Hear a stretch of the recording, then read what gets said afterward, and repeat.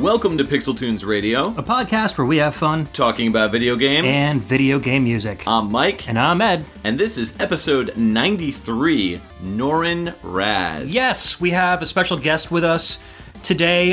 It was a composer that neither one of us were really that familiar with. And then, I knew of him. Yeah, you found Retro City Rampage and you played Do or Die, which was the track that just let us in right now. Yep. And then we didn't play too much else from him, and then we had our fan favorites episode, I think the third one. Yep. And someone requested a song from Venture Kid. And we heard it, and both of us just looked at each other and were like, oh my god, this is amazing! We both did guitar squeals with air guitars and orgasmed at the same time. Yeah, and it's funny because, you know, I'm a huge fan of Tim Follin, you're a huge fan of Iku Mizutani, and that song kind of met like somewhere in the middle between those two artists. So it was just really cool for both of us to really get into it. So I reached out to Norrin Radd, Matt Creamer himself, and he agreed to be on our show with us. So Matt, thank you so much for coming on the show with us and chatting a little bit about your music and sharing some of your favorite stuff. No, my pleasure. I'm super happy to be here, guys. You have no idea how much I can nerd out about video game music. So like I'm really excited to just talk with like a couple of like seasoned veterans here. Like just hearing your guys' shows and seeing your guys' notes. Like you guys really know your stuff. Awesome. Well, you were in the right place if you want to nerd out about music. That's for sure. Insanely humble right now. So thank you. So let's talk a little bit about you and how you got into video game music composition. Where did you come from? Did you have any professional music training, or was it something you just started as a hobby?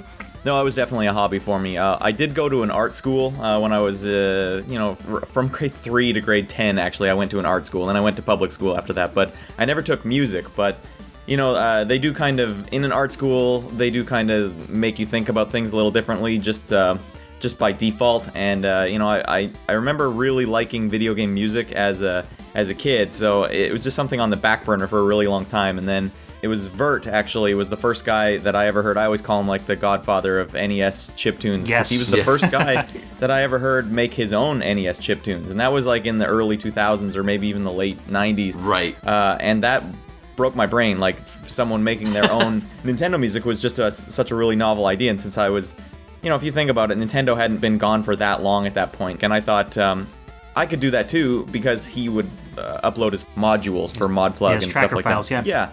So I could open up those, and that was a really awesome way to learn how to make my own Nintendo music. So my first stuff, like, it was just fun. It was a hobby for me to, like, literally open up his files, delete everything he had, and then write my own music with his instruments.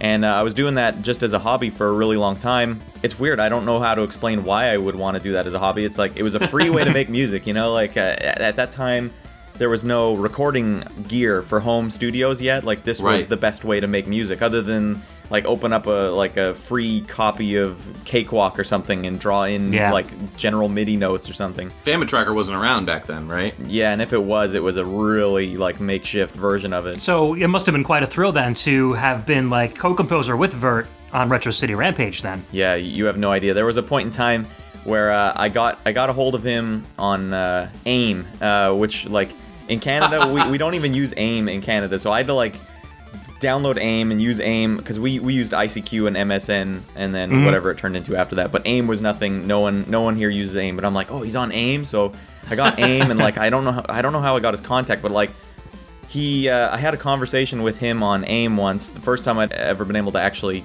talk with him, and he said stuff that broke my brain. Like, he actually made me a better NES composer just from me getting to talk to him. Like, before, it was all just a hobby, and I was like really amateur about Nintendo music, and I didn't know everything about Nintendo music, and at that time I was like, hey, if I want to add more channels to a Nintendo song, I should just add more channels. Like, I didn't understand exactly why the limitations were important, or like what made it good to want to follow the limitations. So after I had a conversation with Vert on AIM, I stopped using extra channels, and I started using the triangle wave as either on or off instead of having any volume fluctuation, because that's the way that Nintendo would do it. It's on or off notes. This mind-blowing conversation with Vert like changed the way I wrote music.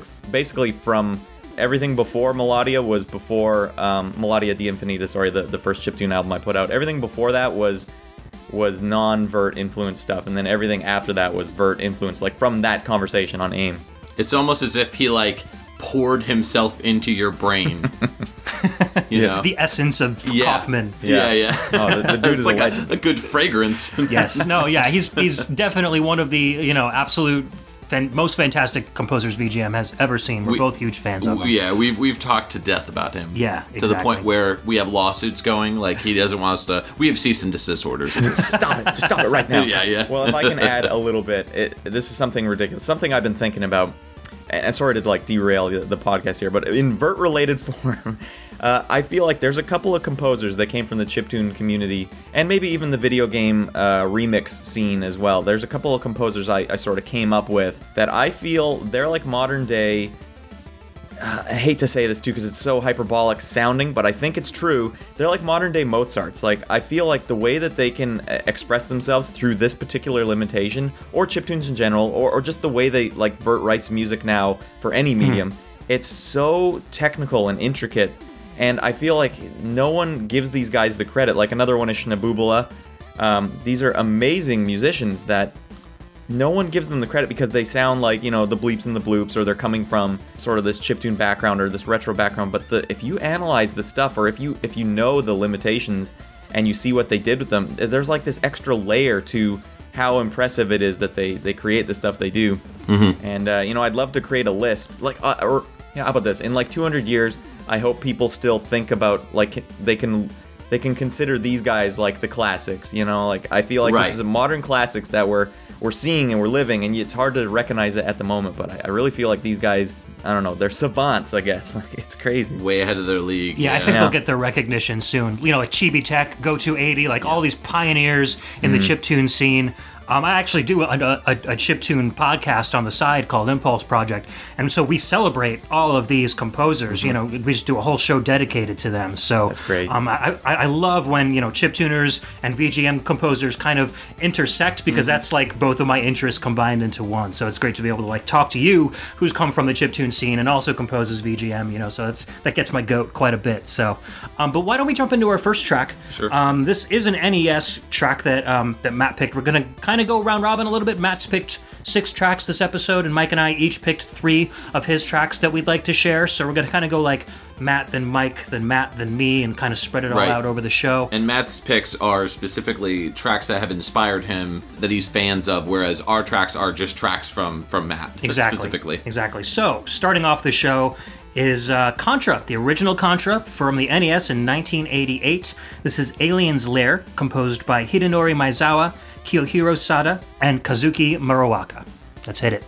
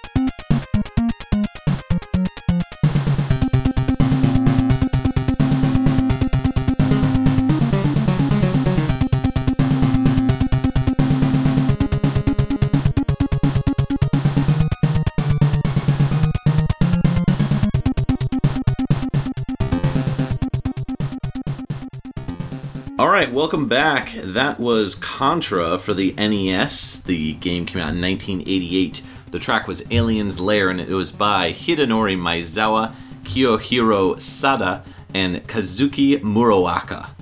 So, Matt, why Contra? I assume based on all your NES work that I've heard that you're a big influenced fan from Contra, TMNT, pretty much anything that the Konami guys were putting out. So why specifically this track? This track in particular, it kind of opens up a can of worms that we'll touch on throughout the show, I'm sure, because it's a common theme through all of my inspiration. But there's when you have to imagine the music you want to write through these limitations, the Nintendo limitations in this case, I always picture the composer sitting there and the producer would come in and be like, hey, we want this game to sound like, The Predator or something, the movie, and make it sound movie quality, like movie budget music, but through this tiny little chip. Go ahead and do that for us if you could.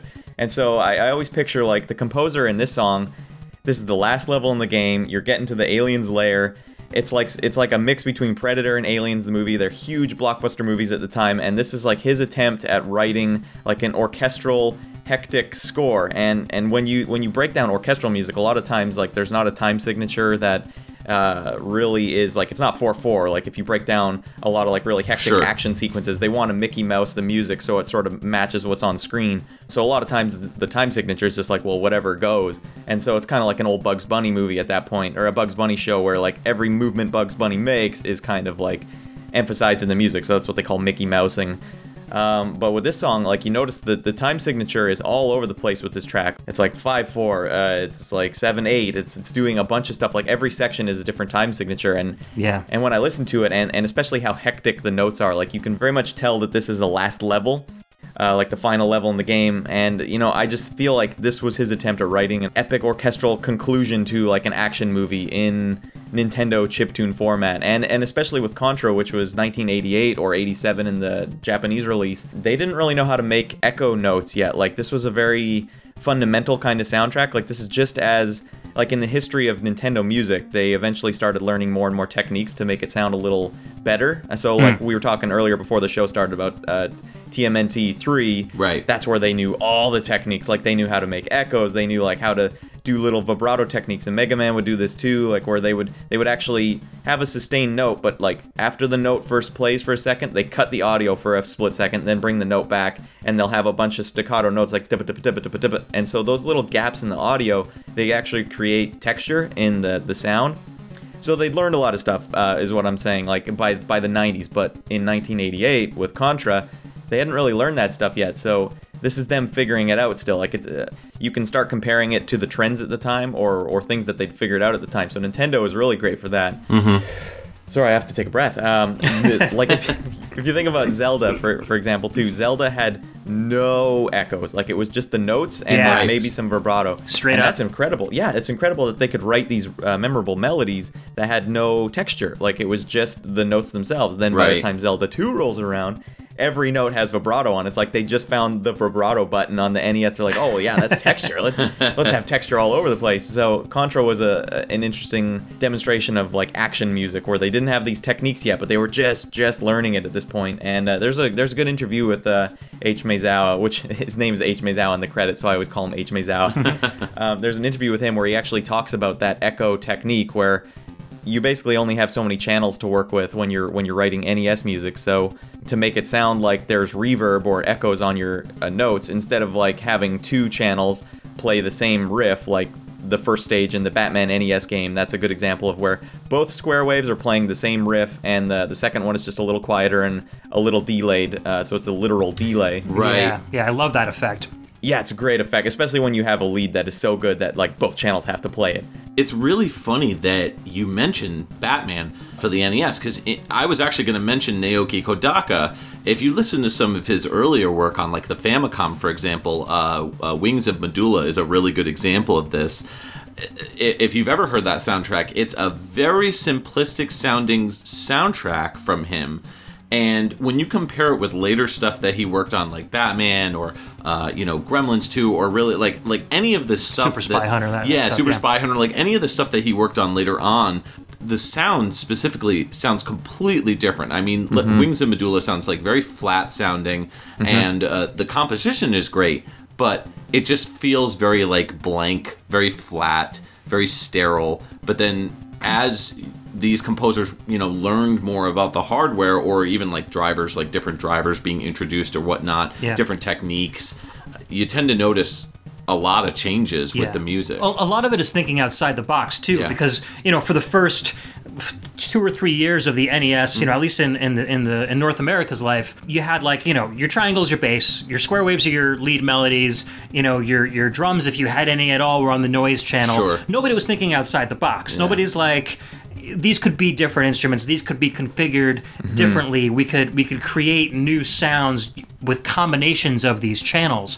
And so I think, Contra exceeded very well just using those 5 channels, but just using those in the traditional sense. But then, like you said, Matt, as time went on, with like Ninja Turtles and stuff, we start getting, like, we played Brooklyn Bridge is Falling Down, that really like bluesy guitar style NES track, which was using the triangle and the square kind of in tandem with each other to create this really kind of bluesy guitar sound. So those are the techniques that come later on that this game didn't really feature at all, and it wasn't even featured at all in this era. Right. In total. Yeah. That's why, the eras for NES is very, like, I always look to see where the year was, because, like, you can take Zelda and add more appreciation to it, because at that time, just the knowledge base for how to make the music, like, the composers were just, I always pictured just these, like, programmers that are, like, forced to do this impossible task, write this amazing music and make it memorable for all time, and have this, like, chip, this programming chip that,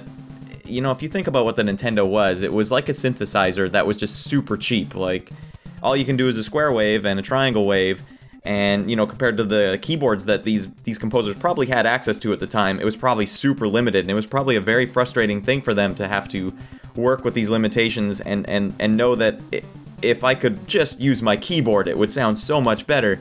Yeah. So they had to work within these limitations, and the stuff they came out with is like remarkable. Absolutely. This actually rolls right into a great question from one of our fans, Emily, who hosts the other VGM podcast, VGM Jukebox. She asked, why do composers limit themselves with these retro chips? Why do you limit yourself with retro chips nowadays instead of like going for like, booming 30 square channels or something like that? What's the thought process behind wanting to create authentic retro style music in the modern era? Well, that's a great question. There's a lot of answers to. I think every chiptune artist would probably give you a different answer as well, which is kind of what makes chiptune interesting, because everyone kind of has their own reason for wanting to do it. For me personally, when I first started hearing Vert stuff, Vert was always kind of on the line. Like he did a really cool Contra mod file that had like actual recorded guitar in it, and it was super like sample. It was still samples because it was a module, but like he used guitar in it with Nintendo sounds, and that was like, if you think about when he did that, like 2000 or something, that's really far forward thinking. And so I was always more interested in like the more intense Nintendo music. Like if you think about the one we just played, the Contra track, like that's a pretty intense Nintendo song compared to Mario or something. Like it's clearly meant to be an intense song. And I've always been more fascinated by how intense the Nintendo music could sound. So when it comes to the limitations for me, one of the things I like is you can try and take these limitations that everyone has to work with. Like here's another reason why Nintendo specifically gets a lot of tread. Every like legit Nintendo soundtrack was basically made on the same sounding patch on the same sounding synth, like if you want to picture it that way. So imagine if like in the 80s or nowadays, let's imagine nowadays everyone has one VST that they can use, and it has like 3 presets on it, the different square waves and stuff like that. And then you say like, all right, now write different music than the guy next to you, see if you can do that. And so the Nintendo is like, they all had the same building blocks, and if you think about how different every Nintendo track sounds, even throughout the years, and every composer kind of has their own little thumbprint of like, this is what my version or my interpretation of these limitations sound like.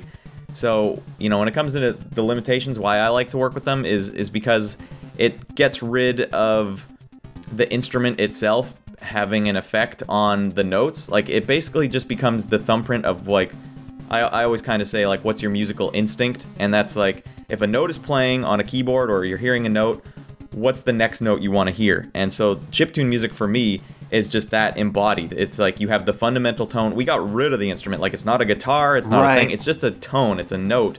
What note do you want to hear next? And so I feel like that's why guys like Vert and Schnabubula that are like modern day Mozarts, I feel, in how they write, like the note they want to hear next, I think is amazing. Like, I think they constantly do amazing things with what the next note is supposed to be. And so yeah, chiptune music for me, that's kind of why I like those limitations in particular. But there's other reasons to like those limitations too, aesthetic reasons and nostalgia and stuff like that. But that's the main one for me. So yeah, and I totally agree with you. It's like kind of removing the audience judgment based on the medium that you're using and just focusing on what you're doing with that medium instead of the medium itself. So that's very cool. So you want to move into our next track? Yes. So we're going to revisit what we came in with in the beginning of the podcast, Retro City Rampage. The track is Joyride, and again, it's by Norrin Radd, aka Matt Creamer. Excellent.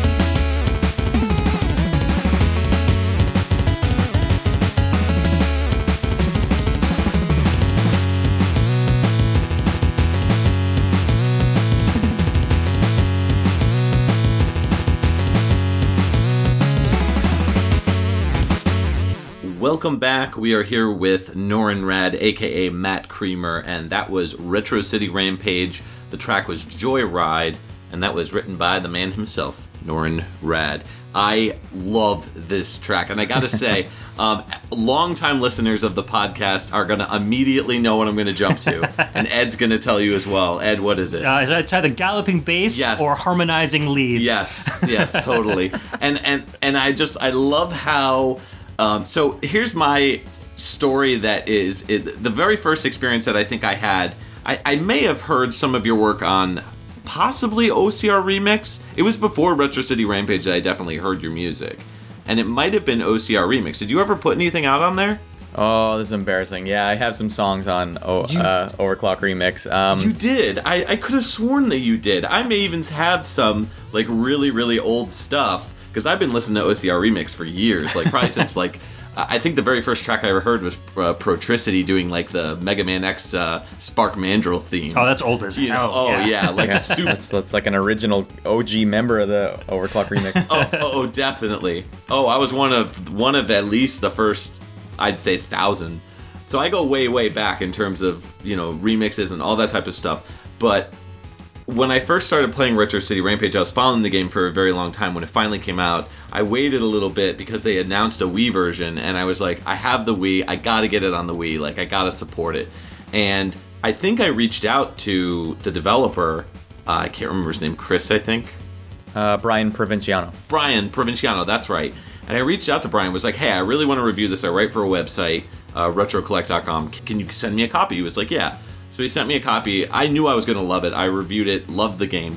But I remember playing through the game, and whenever your track specifically, like, don't get me wrong, I love Vert, I love, what was the other composer Freaky on it? DNA. Freaky DNA, yeah. That's right. I love all of their stuff, but specifically when your tracks, which are almost always full of, like, galloping bass, really awesome, like, shreddy guitar, and I would drive around in the car listening to that music, and when I knew I had to get out of the car and start the mission or like go do something or go to a spot where the music would stop. but I would just keep going in circles listening to the music. It's the digital equivalent of waiting in your driveway when a song on the radio is awesome. Yes, exactly. So I'm just like driving around listening to like Do or Die and Dance Off and all these types of tracks that were playing while you were in the car specifically. And Joyride just, it brings me back when I listen to it to those memories of me just driving in circles, hitting pedestrians, collecting coins, and just like waiting it out until I got sick enough of the loop to be like, all right, I guess I can go play the game now. That's funny as hell. That's awesome. Wow, that's crazy. So, Matt, what was your influence or your direction in terms of creating a lot of the songs that you did make for Retro City Rampage? Every song, like the way I write Nintendo music is, I usually start with like a little idea, such as galloping bass or something, and the song sort of forms around the idea. Because, like I said in the last segment, there's when you get rid of the instruments, like when you have a guitar in your hand, it's a little easier to write a galloping riff because you can visualize what the next note should sound like. You can really easily like, oh yeah, or even the type of guitar you're holding, you'd be like, yeah, I feel badass holding this thing.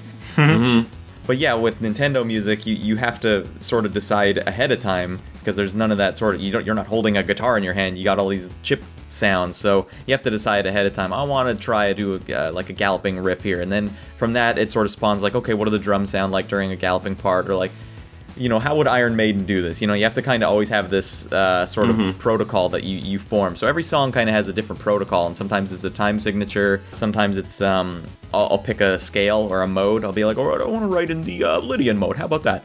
And so, the songs sort of form around that. So that was definitely the theme for that one. I wanted to write it like a galloping sort of, not power metal, but like new wave of British heavy metal sort of track. Sure. Gotcha. Yeah, definitely. So I gotta ask, since you did work with other composers with Freaky DNA and, of course, Vert, how does composing with other people who you may not be living or working within that same area work out for you? Like, for example, on Retro City Rampage, you were in different locations physically than the other composers. So how did that work? Were you like kind of bouncing back and forth with ideas? Or was it more like, oh, you take these tracks, I'll take these tracks? Like, how did that work?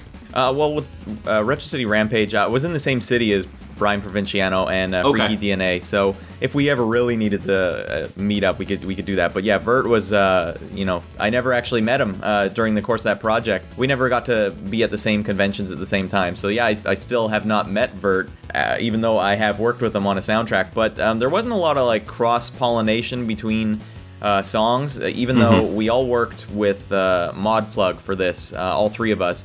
That was actually why I got contacted to work on the project, because I was basically a Vert clone. Like, I made music the way he made music, and he made it on... he made it... And that's, by the way, like a super flattering thing, even to be a Vert clone. Yeah. Like, I consider myself, like, second wave Vert. Like, he was first wave, and then, like, okay, I'm second wave. Actually, second gen 2.0. Yeah, it's like Transformers when, like, Optimus Prime died, and they had, like, you were like the... Rodimus Prime? You were like Rodimus or like Hot Rod. Yeah, Hot Rod. Yeah, that's kind of... The thing is, for my chiptunes, I was always trying to sound like Vert, but I have no idea how he did his sound. So the protocol is like, I want to sound like Vert, but if I don't actually know how to sound like Vert, then what you have is my interpretation of what Vert sounds like. Right. So that was... It's always kind of been my interpretation of what Vert sounds like. That's why I think I'm second gen, but, like, in no way do I come close to the way Vert sounds, but that's kind of what gives my stuff its sound, because this is my interpretation, my genuine interpretation. I have no idea how he did the stuff he did. So speaking of Vert and sound and like senses, we have a question from a listener from Ben, also known as the Dyad, and he asks, which you may not be able to answer at this point, but maybe you can because you're a user of Essence of Vert. What does Vert smell like? What does Jake Kaufman smell like? I can't. I wish I knew. I've never met him, but I know I will meet him eventually, and he's due for one big bear hug. That's for sure. Yes.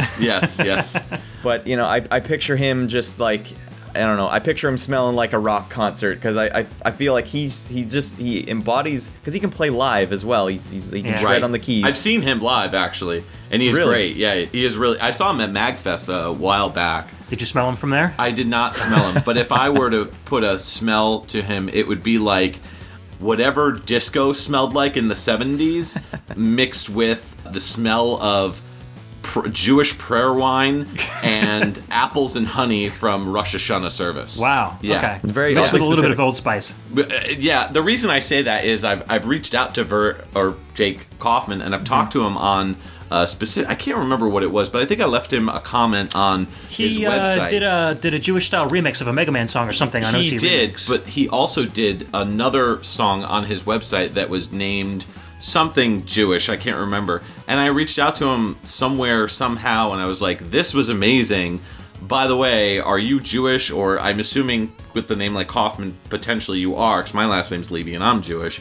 So I asked him specifically, like, what experience do you have? And he was like, yeah, my father was a cantor in synagogue. So he obviously has that kind of background. So that's to me what he smells like is that and he throws a lot of that Jewish style music. A lot of those like influences do kind of rub off. Plus he has that just like awesome funk disco sound that he goes for with a lot of stuff like Mighty Switch Force and stuff like that. Yeah, he's so good at combining them. Yes. So Matt, one other question I had for you, as far as Retro City Rampage goes, did you guys all share the same bank of NES sounds to make sure you guys all sounded cohesive within the soundtrack, or did you make your own NES sounds for your own tracks? We really should have done that. That would have made a lot more sense, but we didn't. We all had our own stuff coming into it, and mine are a little too bass heavy, just based on the template that I was using. So Freaky DNA, he mastered it, and he did all the mixing. So mine sound a little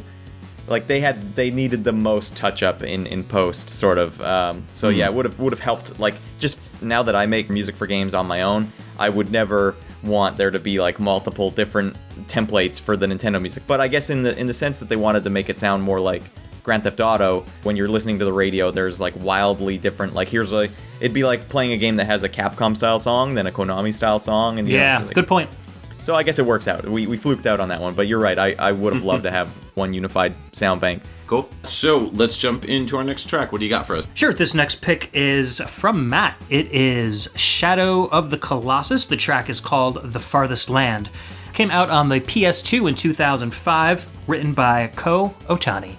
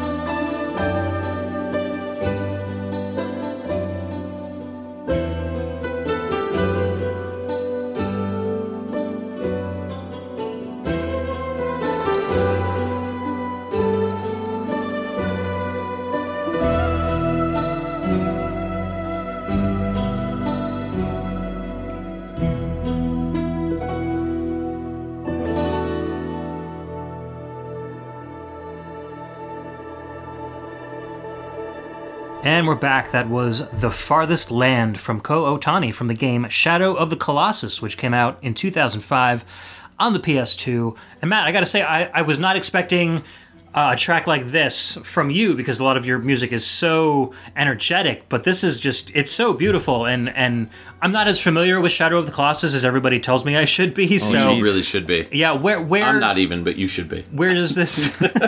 where does this track play in the game? It feels like it's like something near like the end where things get really sad or something like that. Oh, good question. This is actually this is maybe one of the hidden gems of the soundtrack, in that it doesn't play during the game. This plays during the attract mode. Oh. So it's kind of another story too. For this track, the reason why I picked it, one of the reasons why I picked this track is because if I were to pick the tracks that you guys would have probably expected me to pick, the whole thing would have been like bombastic, orchestral, crazy tracks. And I was like, I started doing that. I'm like, no, I got to diversify this list a bit, because I'm not just like I don't just like one type of music, even though I usually tend to write more bombastic music. Yeah, one of the reasons I picked this track is because the game itself, the story of the game, I feel like this song embodies everything about why this game is an amazing game.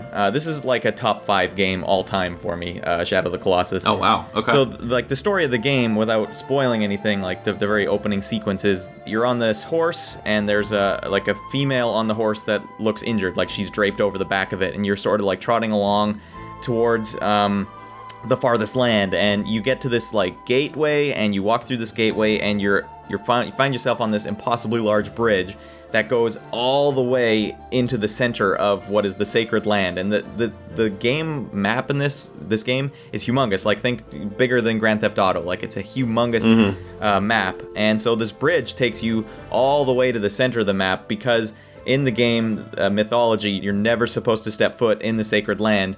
And so that's why this bridge is here, that you can get to this shrine in the middle without having to step on the Sacred Land. So if you can imagine how big this bridge is. And so the whole story of the game is that, he's taking this injured female to this shrine for whatever reason.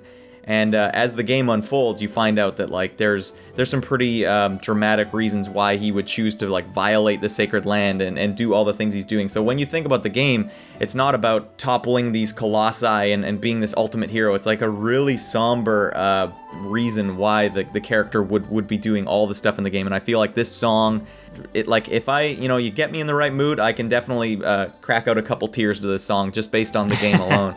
So yeah, it's a special track for sure. Yeah, I definitely love, like, the string instruments, and then those kind of, like, almost pan flutes, or like almost penny whistles that come in towards the end. They're just beautiful. This sounds like if an Italian person took Italian instruments, went to New Zealand, and wrote a song. Yeah, okay. I could get that. Right? I can get that, for sure. Yeah. That's what I got, a very Italian vibe. There's a lot of like Ennio Morricone scores Lord of the Rings or something. Right. Yeah, perfect. Yeah. Yep.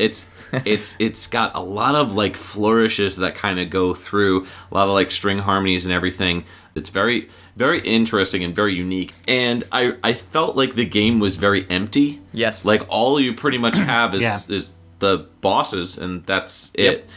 So it's almost, to me, it's like if Zelda 2 was more modern and completely devoid of enemies. Yeah. And just had bosses. I think that's why, a lot of people really love this soundtrack, and I think that's one of the reasons why, because the game is so empty, the music kind of has to speak for the game. Right. And I feel like, especially with this track, if it were just a guy carrying a woman over a bridge, you wouldn't exactly know what to feel in that kind of an instance, but the song really tells you this is not a good situation. This is a guy who's doing this because there's some sort of sacrifice that's involved or something like that. So, is that the same kind of feeling that you got from this track, Matt? Yeah, like you said, the game doesn't have any enemies in it, and it doesn't have any music until you actually reach one of the bosses. So there's no enemies in the game, there's no music in the game until you get to the bosses, and that's what makes this game so special, because why then would this guy violate the Sacred Land?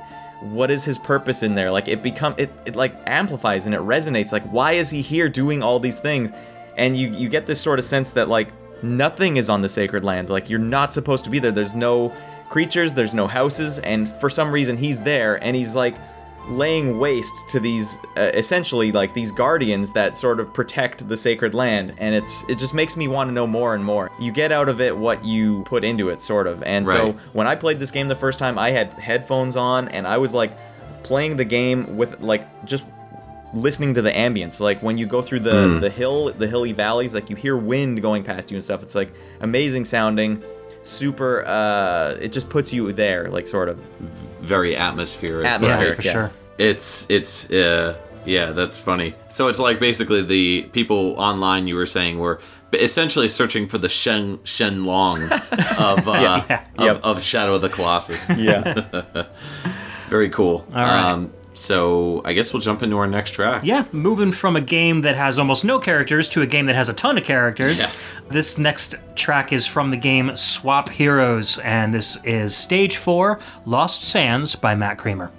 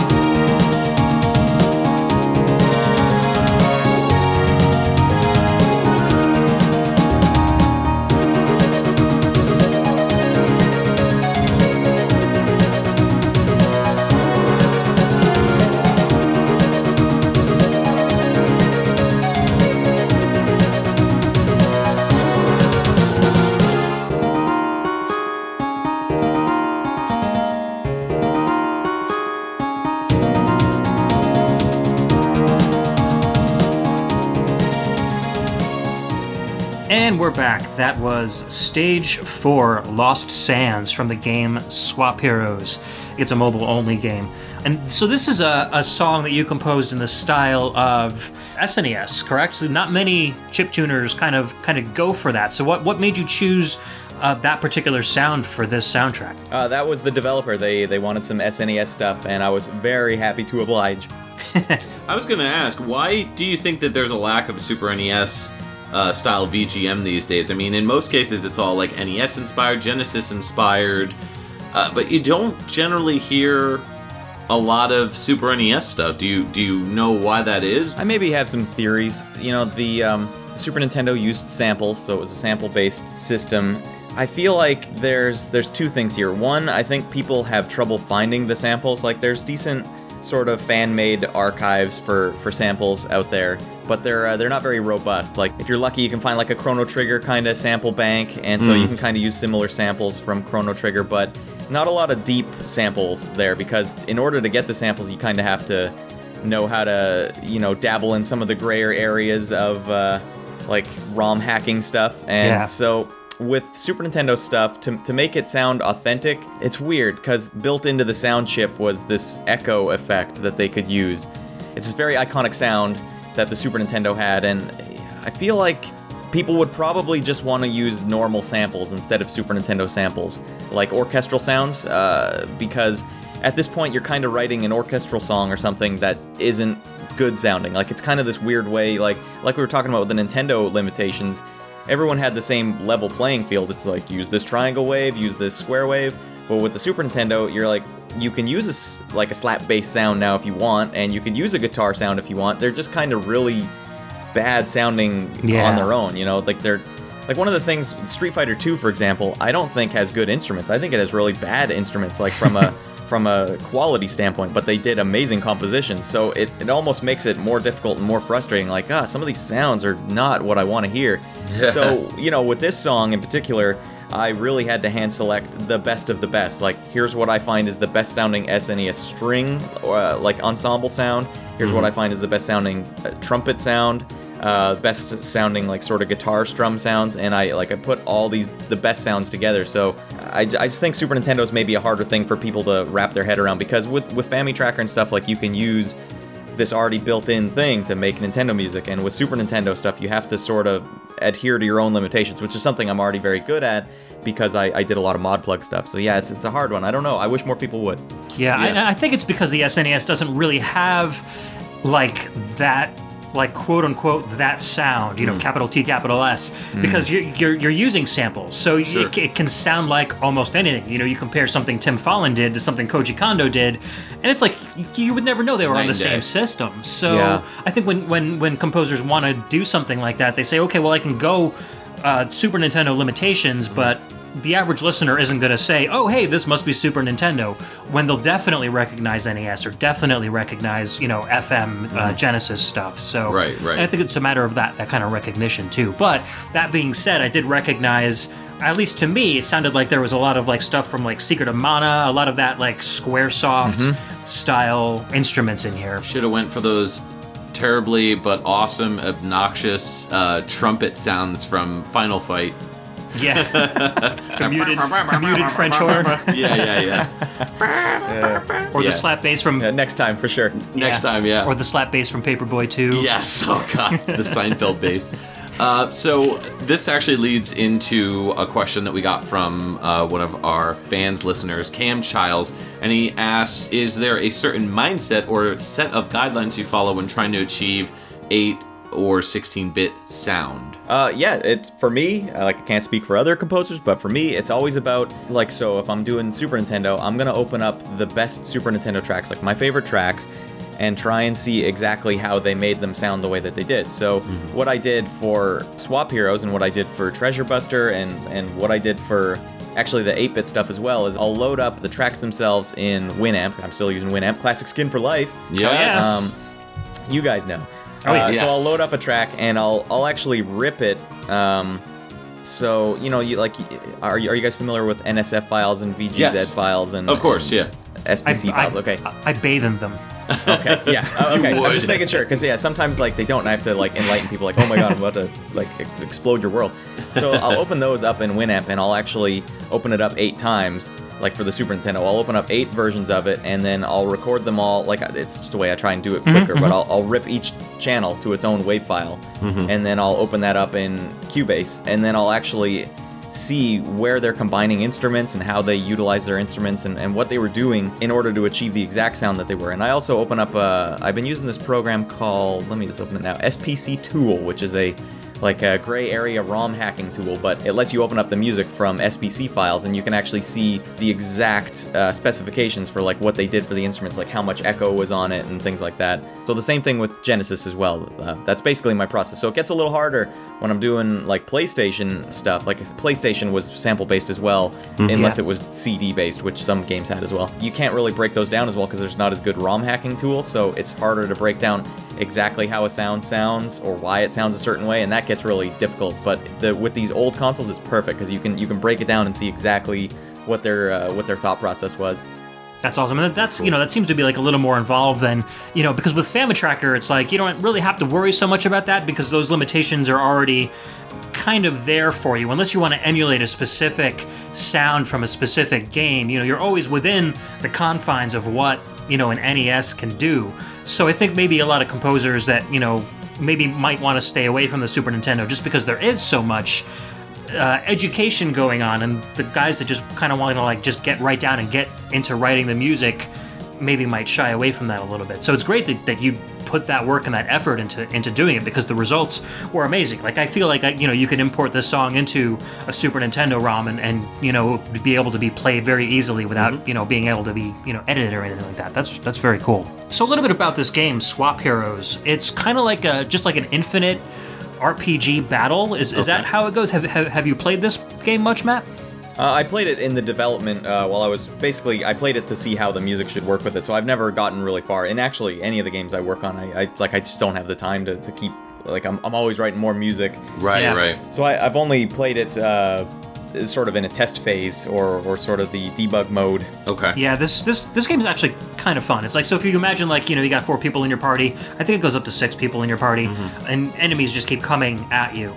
You have to basically figure out how to defeat these enemies. It's turn-based, so it's kind of like Final Fantasy style. Protect Me Knight, but turn-based? Not really, because you never actually move. It's always just a static screen. Oh, okay. You beat a series of enemies and more enemies. Like, think of like a survival mode in Final Fantasy, something like that. Okay. And in between every battle, you are able to use the experience you gain to level your characters up and stuff. So if you really like RPG battles, but don't really like walking around the map and encountering random enemies or reading stories, like this is a good game to play. Okay. But it fits. I mean, this music definitely fits that kind of like RPG battle, but not to the point where it's like constantly like go, gotta beat these enemies. Right. It's got kind of an RPG story feel mixed with kind of a battle feel, so it gives you a very, very cool kind of combination between the two. It's something you can listen to on repeat almost ad infinitum without getting tired of it. That's perfect. Mission accomplished. Cool. All right, let's move into our next track. Speaking of Super Nintendo, this is Contra 3. It came out in 1992 for the Super NES. The track is Streets of Neo City, and it's by Miki Higashino, Masanori Adachi, and Tapi Iwase. All right.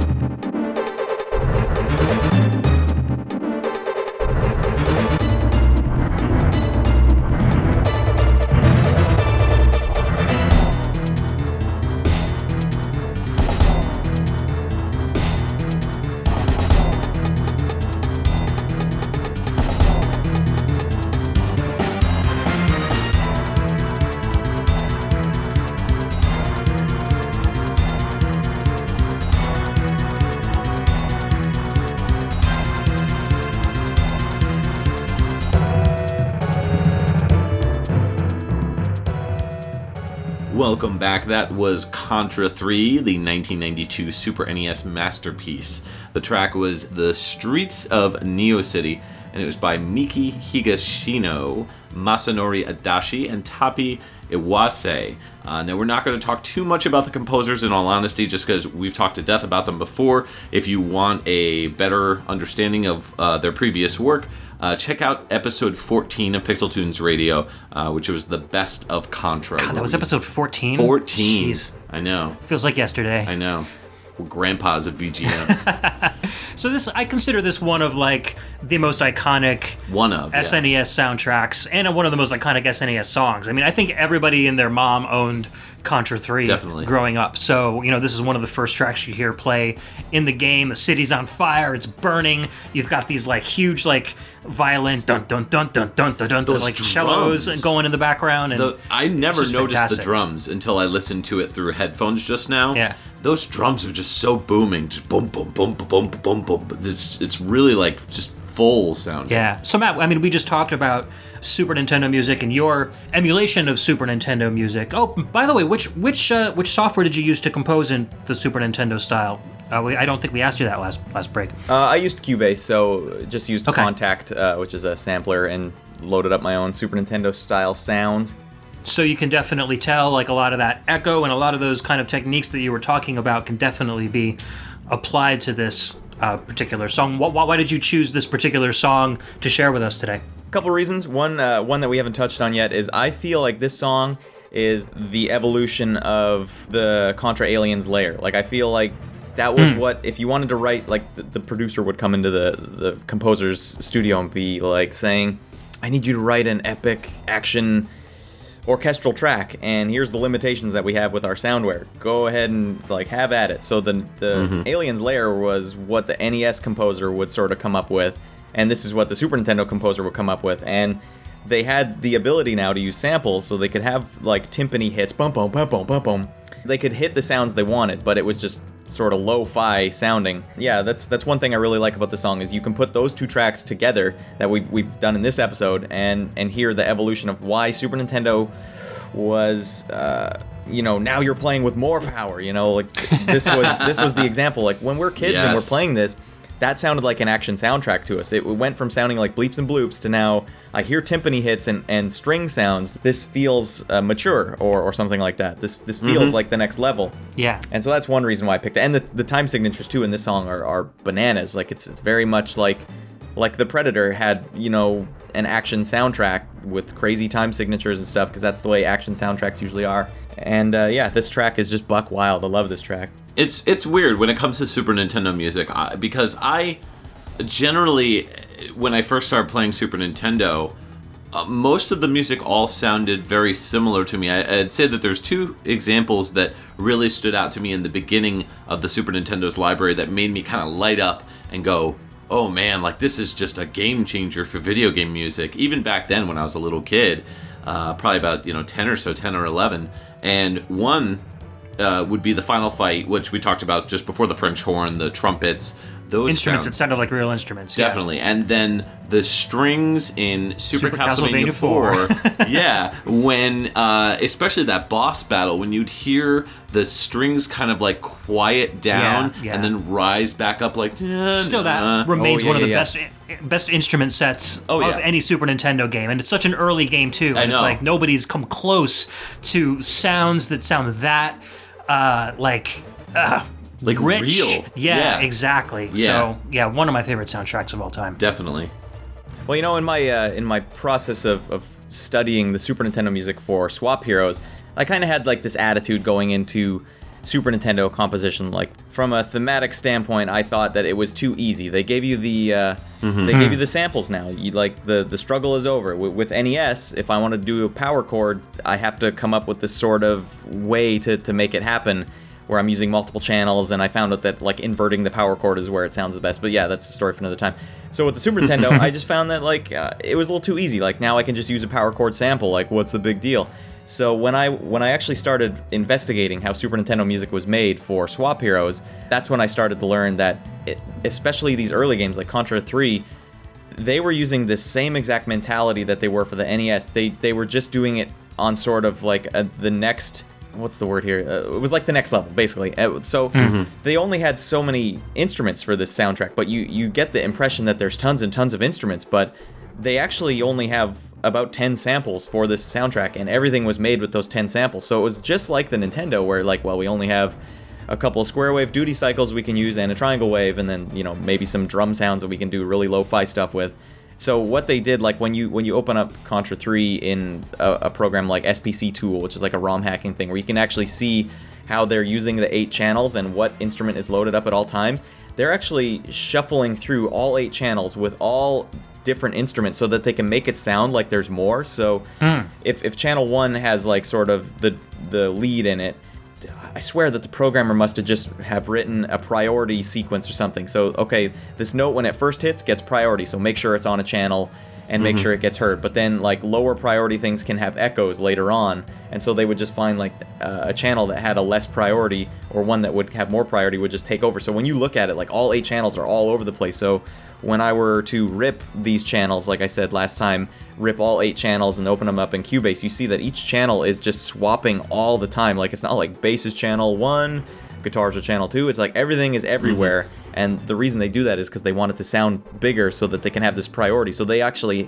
simulate having more than these 8 channels by sort of doing what the Nintendo would do with their echo notes, where you only had 2 channels and you want to make an echo. You don't want to have both channels playing the same thing, so you have to take your one channel and hand write the echo somewhere in that channel. Yeah, so they're actually that makes a lot of sense. Yeah, they're doing it times 8, and so I gained tons of respect for Super Nintendo composers, especially in the early games, like Castlevania 3 as well, and Metroid. Oh my gosh, Super Metroid. Most of the music in Super Metroid sounds all ambient because they just took like their brass sample, which would just be like, if you just play it without a loop, it would sound like this, meh, and that's the instrument. And what they'll do is they'll loop it, but they'll play it like 4 octaves too low, so it's just like this droning ambient sound. And they repurposed all of their sounds so that they could make this soundtrack. So they were doing innovative things, even though you think like, oh, it must just be a sample for a low drone. It's like, no, this is the sample for the brass that they repurposed to sound low. And so you get the sense of these composers just toiling away, like, how are we supposed to make this amazing sounding music when we only have meh as our sound? Like, come on.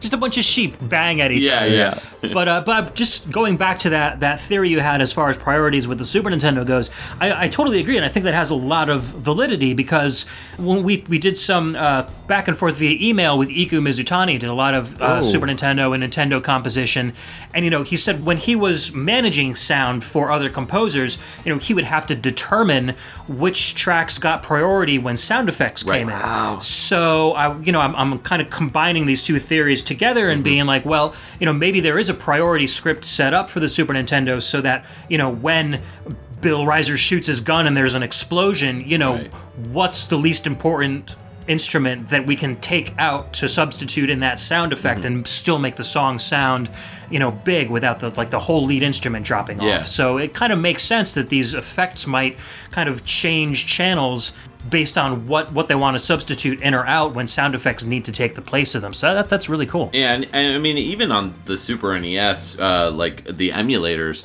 when you boot up like ZSNES, you could turn the channels on and off, which we've talked about before on the show.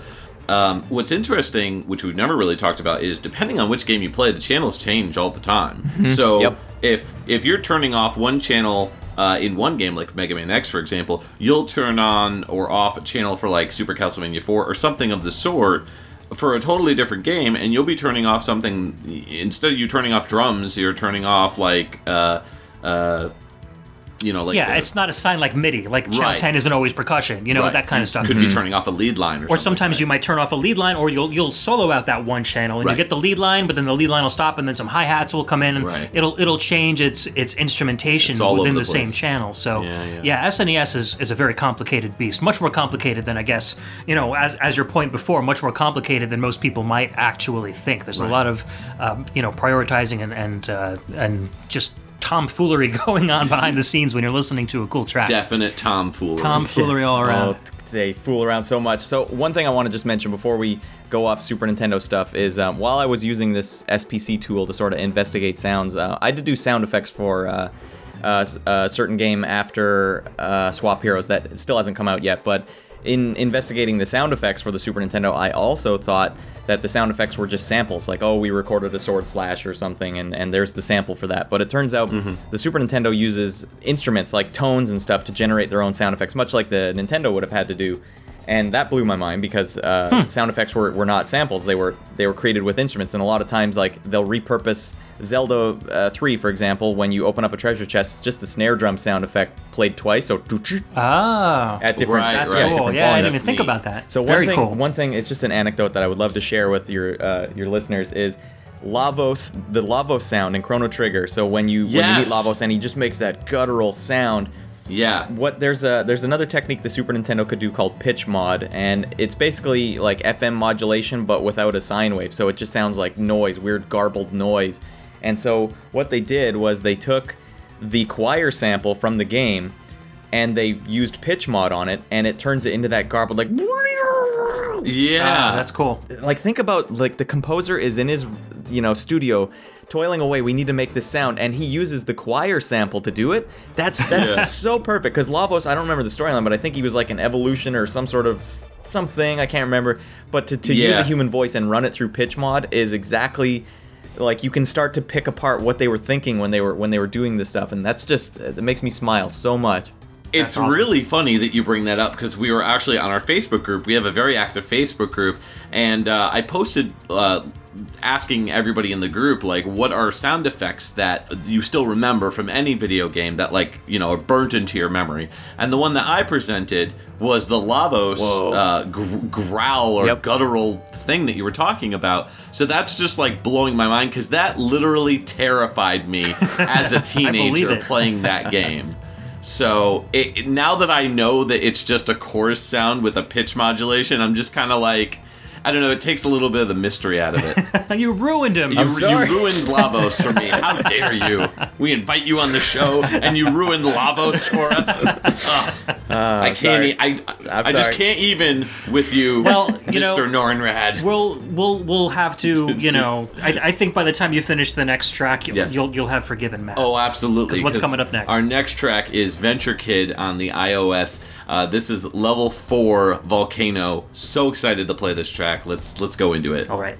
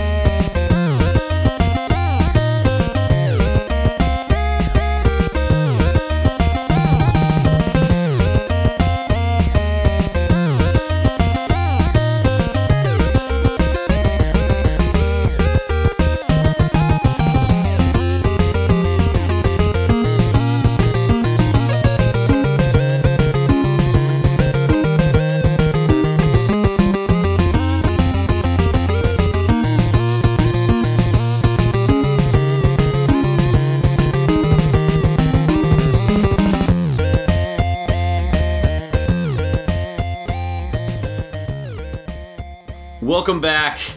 I hope you brought a change of underwear. That was Venture Kid on the iOS. That was level 4 Volcano.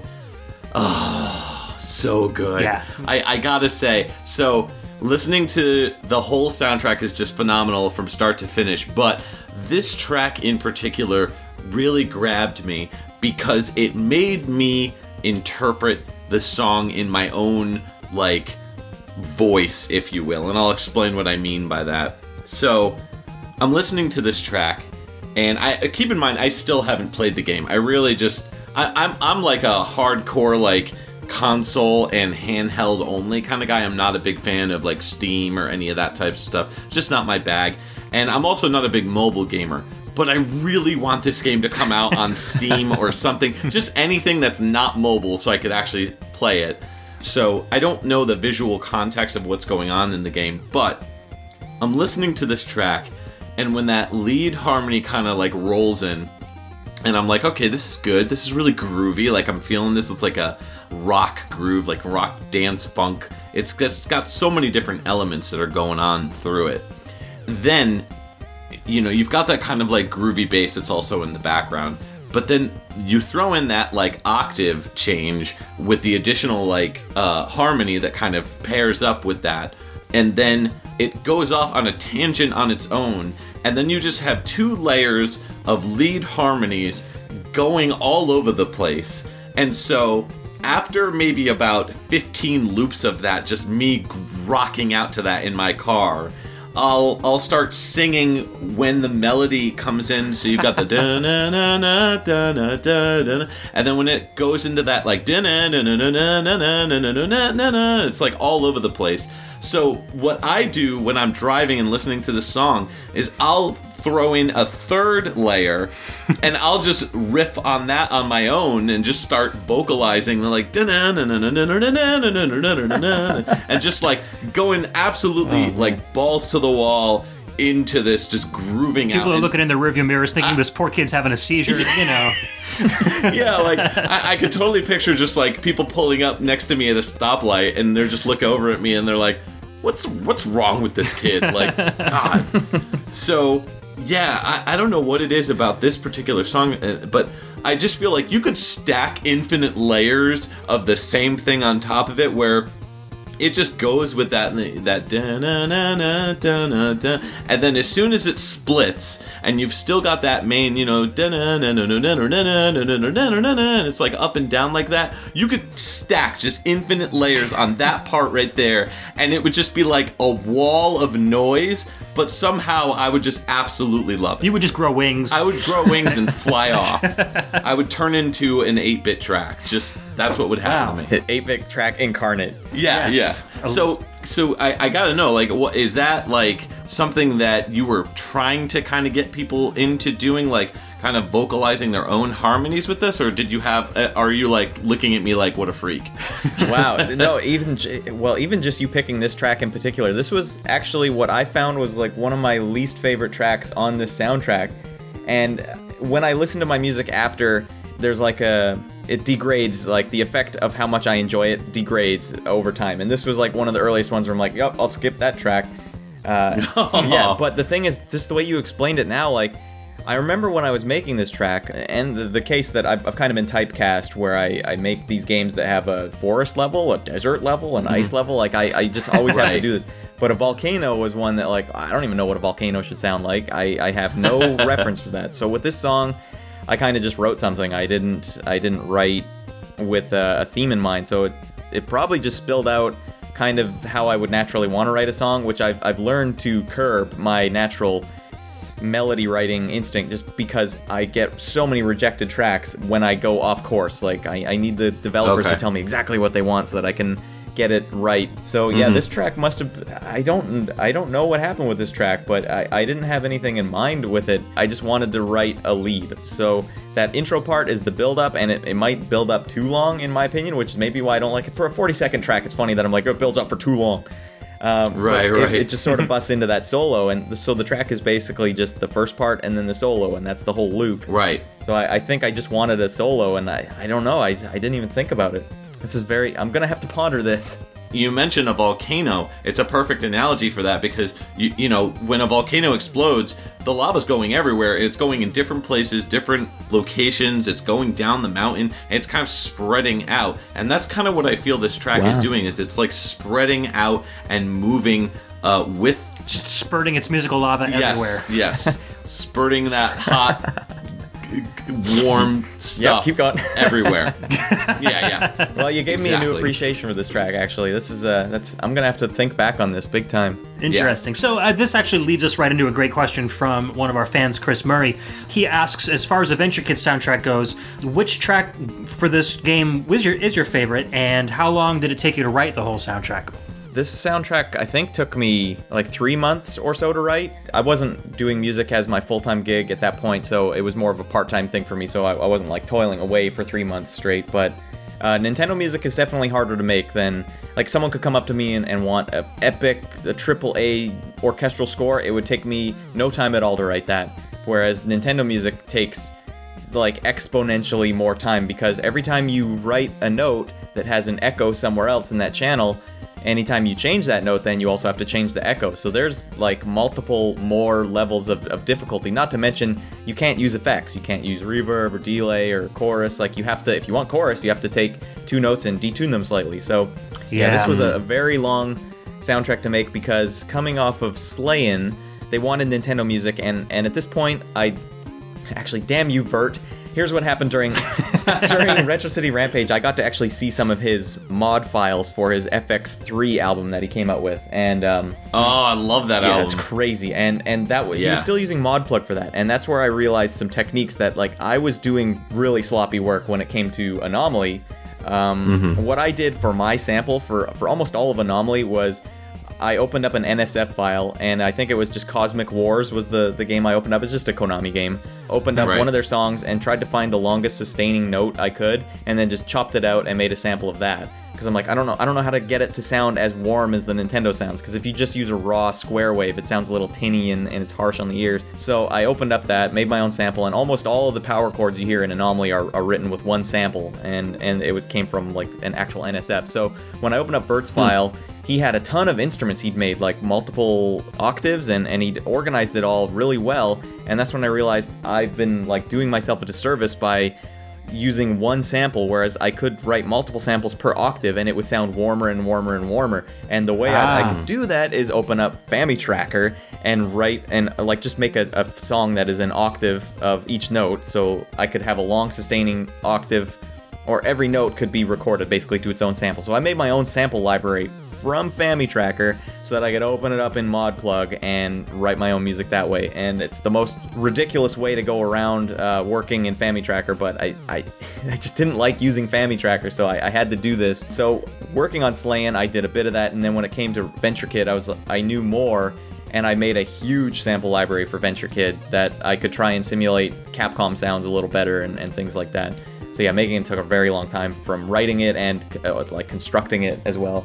Cool. Well, I did notice, like we were talking about before we even started recording, but I did notice a lot of samples that did sound very similar to like the Ninja Turtles 3 soundtrack. So did you actually take the NSF from that soundtrack and rip samples from that game, or did you create those by hand? What I did was I opened up NSF files in like a hacked version of FamiTracker called NSF Import, and it lets you open up NSF files in FamiTracker. It's mind-boggling. So you can actually see how all the NES music was made. So if you're like, that's a great effect, I want to sound like that, you see exactly how they did. And that's why I knew that Capcom and Mega Man, to get some of the texture that they wanted, they would have the note hit and then cut the note immediately and then have it come back. So I would use that technique a lot in this game. And so I'm using basically the core sample library for the NES. So each duty cycle for the square waves. Turtles 3, they did that a lot. Like almost every note has a different duty cycle at the start and then a different duty cycle to sustain. And so I would make samples for that as well. So the 12% duty cycle going to the 25% duty cycle and on and on. So I made the sample libraries for each different sort of multi-duty cycle samples you could get, and then looked at how they made the sounds using NSF Import. And then so I would use their sounds with their techniques. So you're practically almost making like an NES sound emulator within OpenMPT, like just really kind of taking all of those function calls and like importing them almost into that's really into like a tracker format. That's really cool. That's really in depth. Yeah, and the thing is, the reason why I didn't like using FamiTracker for the longest time is because it had this default thing where if you double click anywhere on it, it selects the whole column, or it selects the whole bit that you're editing on.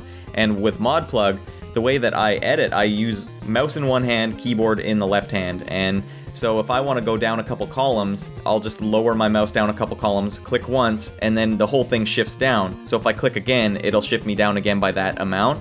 So I'll go click, click, click, click, click, click, click to go all the way down. And so when I'm writing a FamiTracker, I'm like click, click, and then everything would get highlighted, and I'd be like, I don't know what's happening. And it took me a long time to realize, like, oh, it's just double click that's happening. And so I'd actually sent the developer of FamiTracker like a feature request, like, can you please have like a disable double click? And that was only within like the last 2 years that came out. Oh wow! So for the longest time, the reason why I wasn't using FamiTracker is mainly because of that double click, and I just didn't realize it. That's funny. So this was what I had to do as a result, was all of this work just to keep working in ModPlug. So have you been working in FamiTracker then recently? I haven't had an excuse to, but if there were ever another NES soundtrack that I needed to work on, I would definitely do it in FamiTracker at this point. That's cool. That would be awesome to actually hear your music coming out of a real NES. That would be so cool. Yeah. He needs inspiration. We need to immediately come out with a game. He could do Pixel Tunes Radio, the game. The game. The NES game. The Adventures of Mike and Ed. Soundtrack. Yeah. It'd just be a lot of complaining and All right. You start the Kickstarter and we'll get it going. Yeah. All right. Be a lot of euphemisms, a lot of in-jokes. Well, here's in-jokes. the funny thing with Nintendo music too.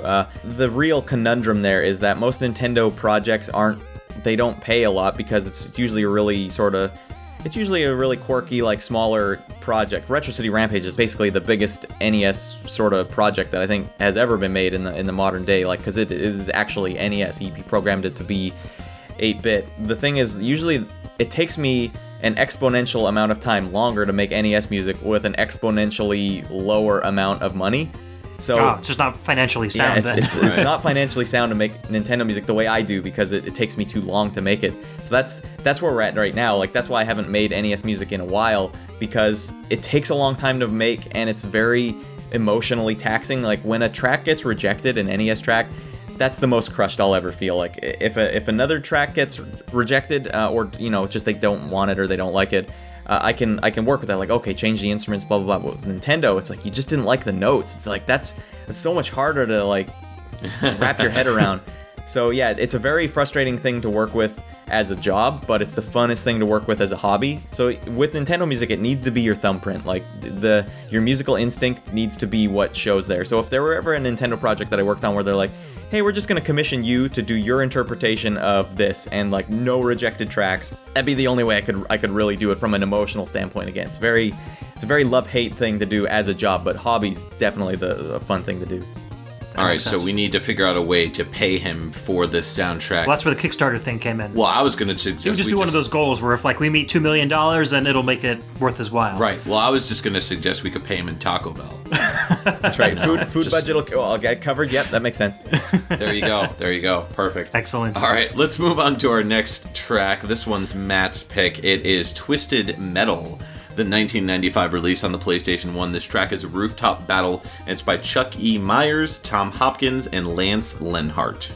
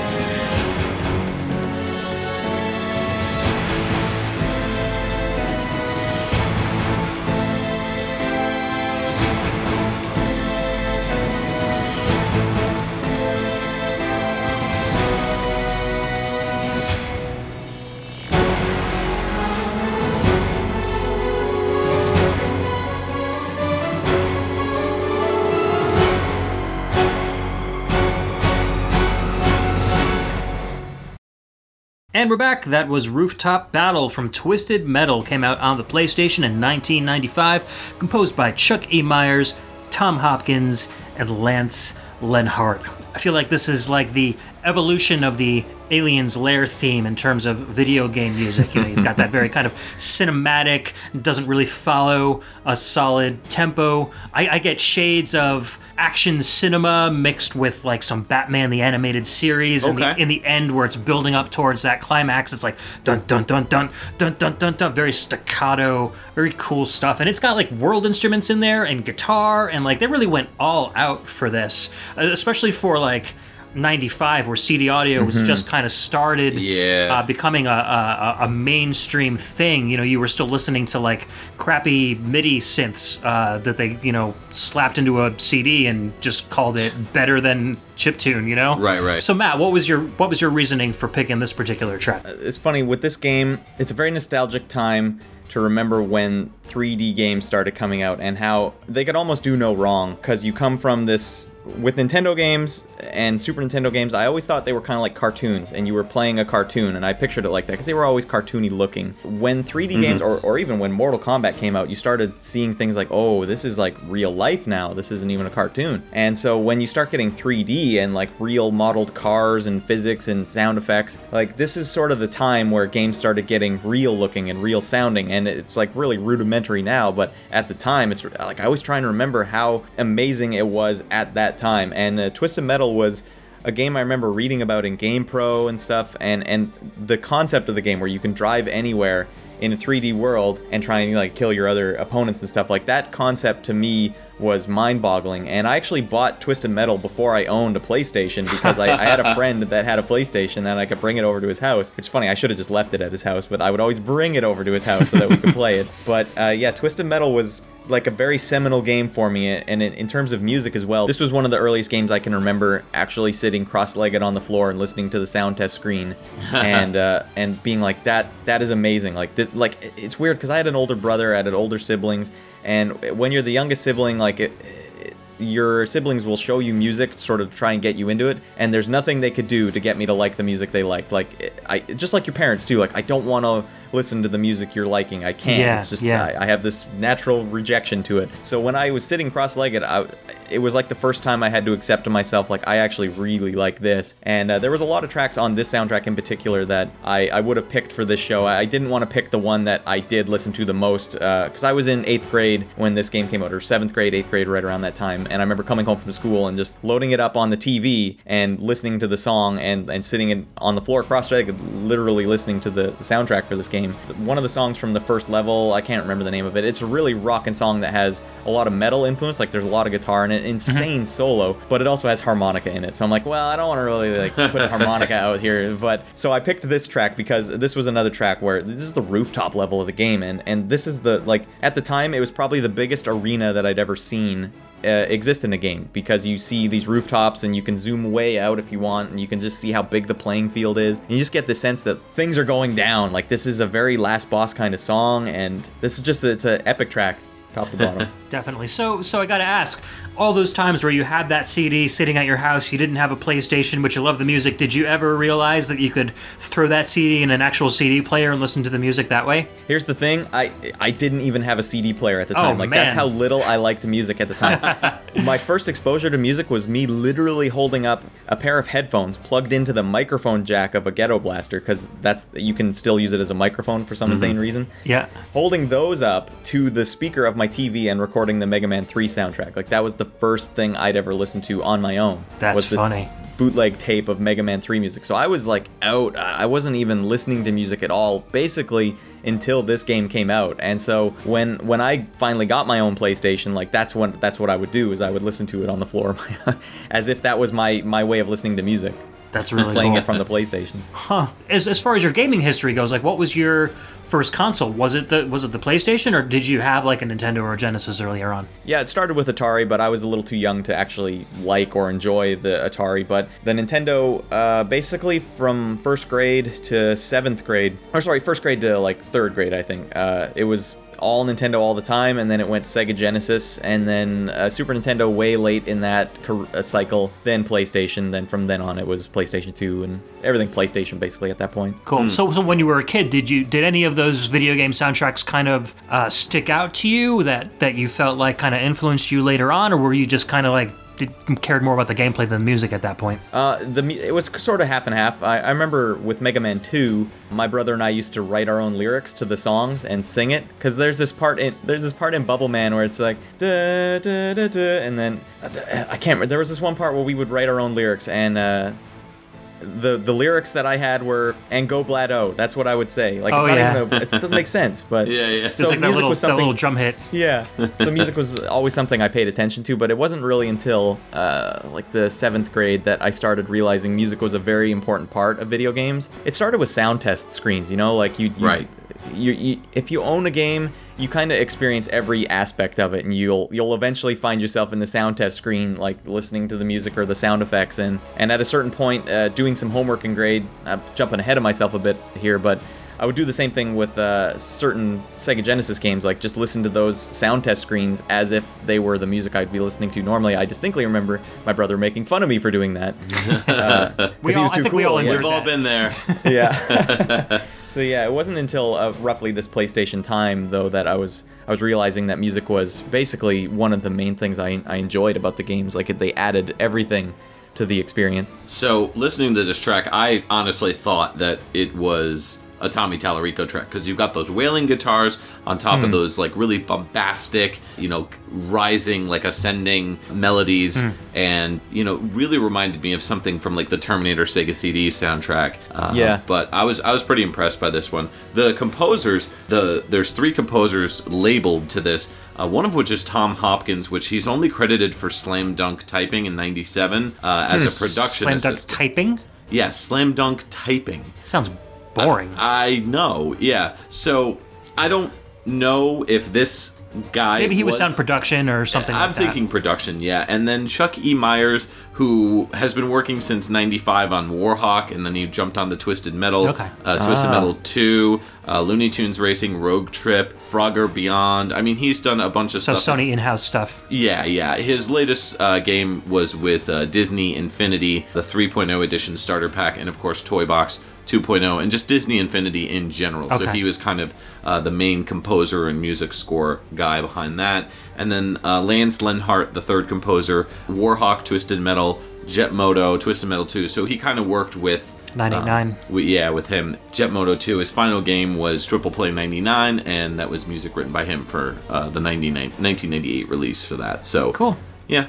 I always wondered what else these guys did. Yeah. Yeah, and it's especially like Disney Infinity, because those games contain like the entirety of the Disney properties, like in one game. Absolutely. So I'm sure he was probably managing music from all sorts of those IPs, and probably composing music that kind of fit in between those. So yeah, that was probably a really difficult and huge job. So good to know that he's still out there doing good stuff. Yeah, definitely. Excellent. All right, so what do we say we move on to our next one? Yeah, so our next track is Slayin', and this is Ed's pick. The track is In-Game Theme. Let's go ahead and listen to it.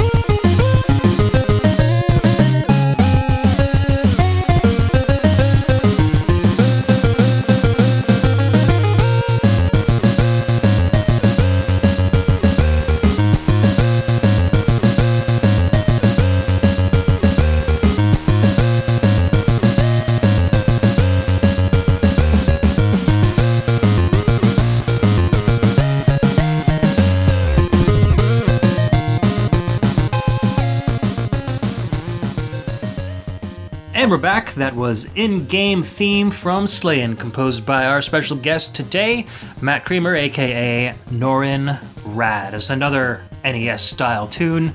Yo, that track was slaying. It was slaying. son. I feel like, you know, when the guys from Dragon Force are finally like in their 90s and they can't play so fast anymore, they play everything halftime. Right. This will be that track. It's got that level of like, you know, complexity and progginess going on. Halftime Dragon Force, yeah. Exactly.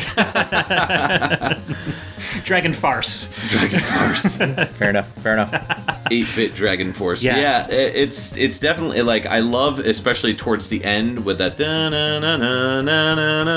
that's totally like, as you put it earlier, like NWO BHM, like classic, not quite power metal, but still in that like Iron Maiden vein. So Iku Mizutani style stuff, yeah, you know? Definitely. Yeah. I mean, like simplistic melodies. That's when we talked to Iku Mizutani, that was a lot of what he said, is you want to make sure that you focus on making the melodies memorable, and especially because they're going to loop over and over again as you're playing the game. So would you say that that's the case, Matt, as far as like the trick to composing is making something like sound very memorable and simple but like complex at the same time?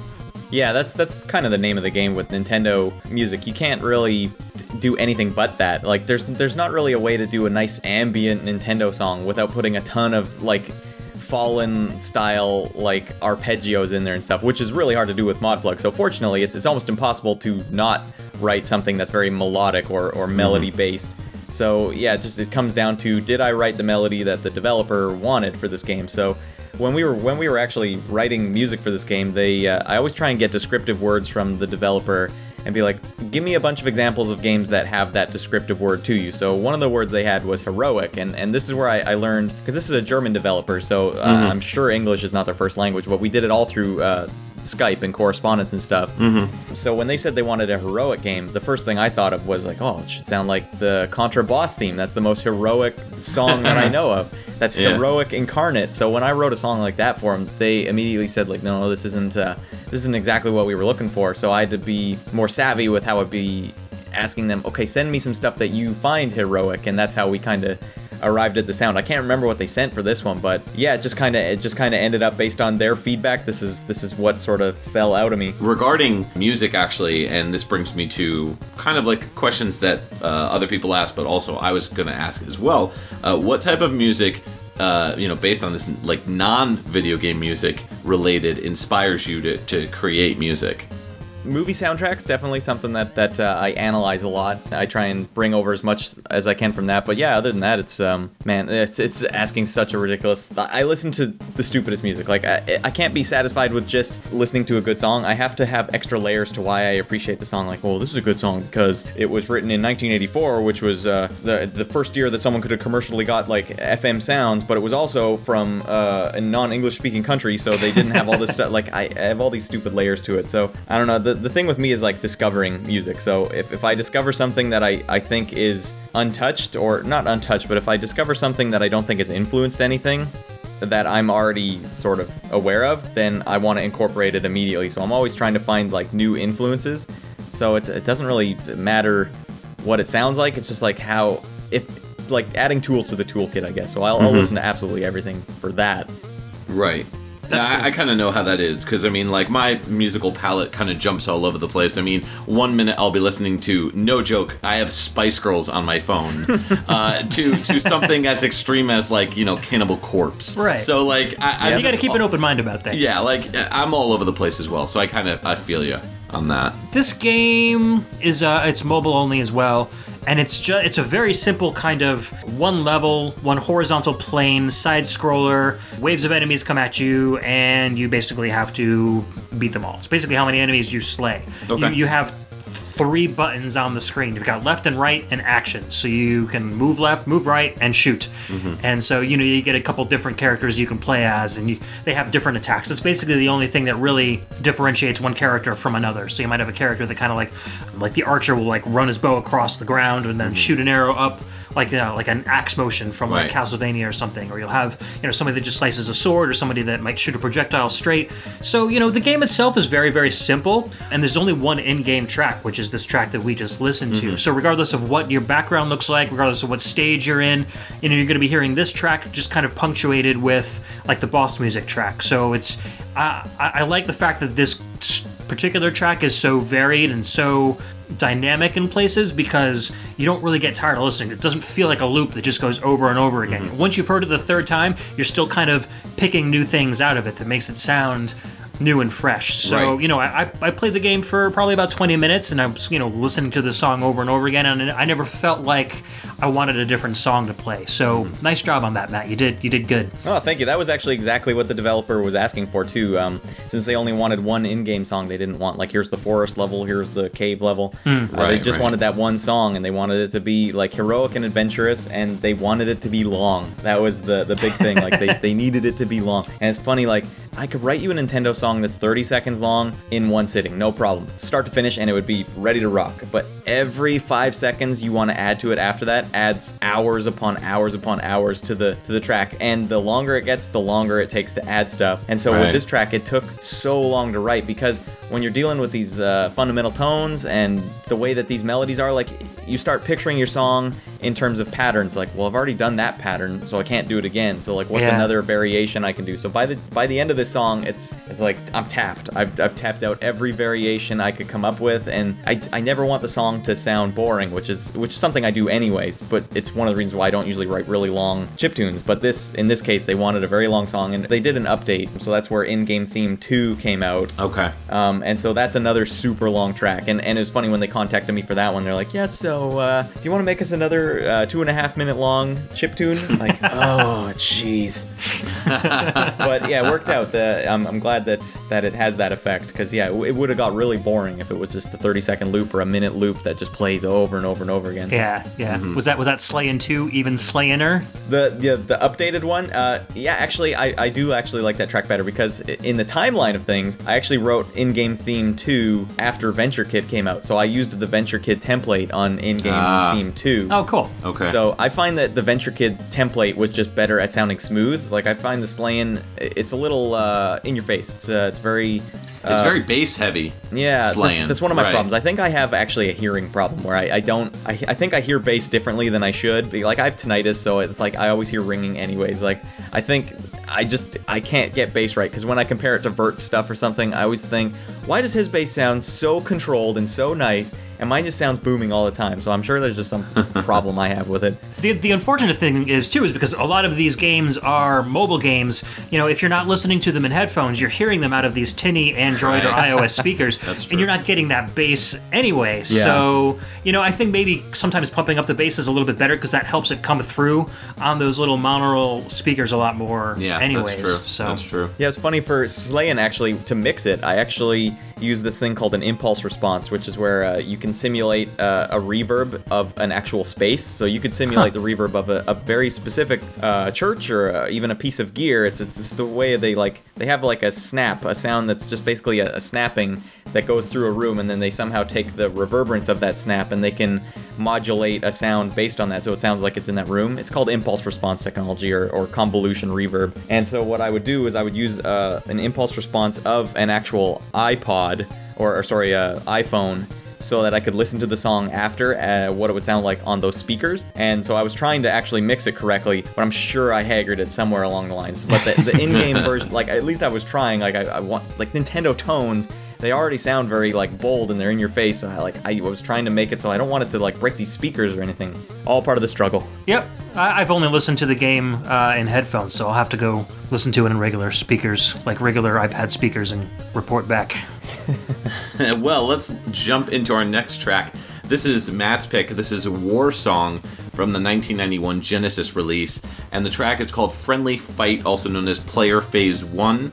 This track specifically was composed by Hiroshi Fujioka, but the rest of the tracks were composed by Noriyuki Iwadare and Isayo Mizuguchi. Yep, this was also called Langrisser in Japan. Right.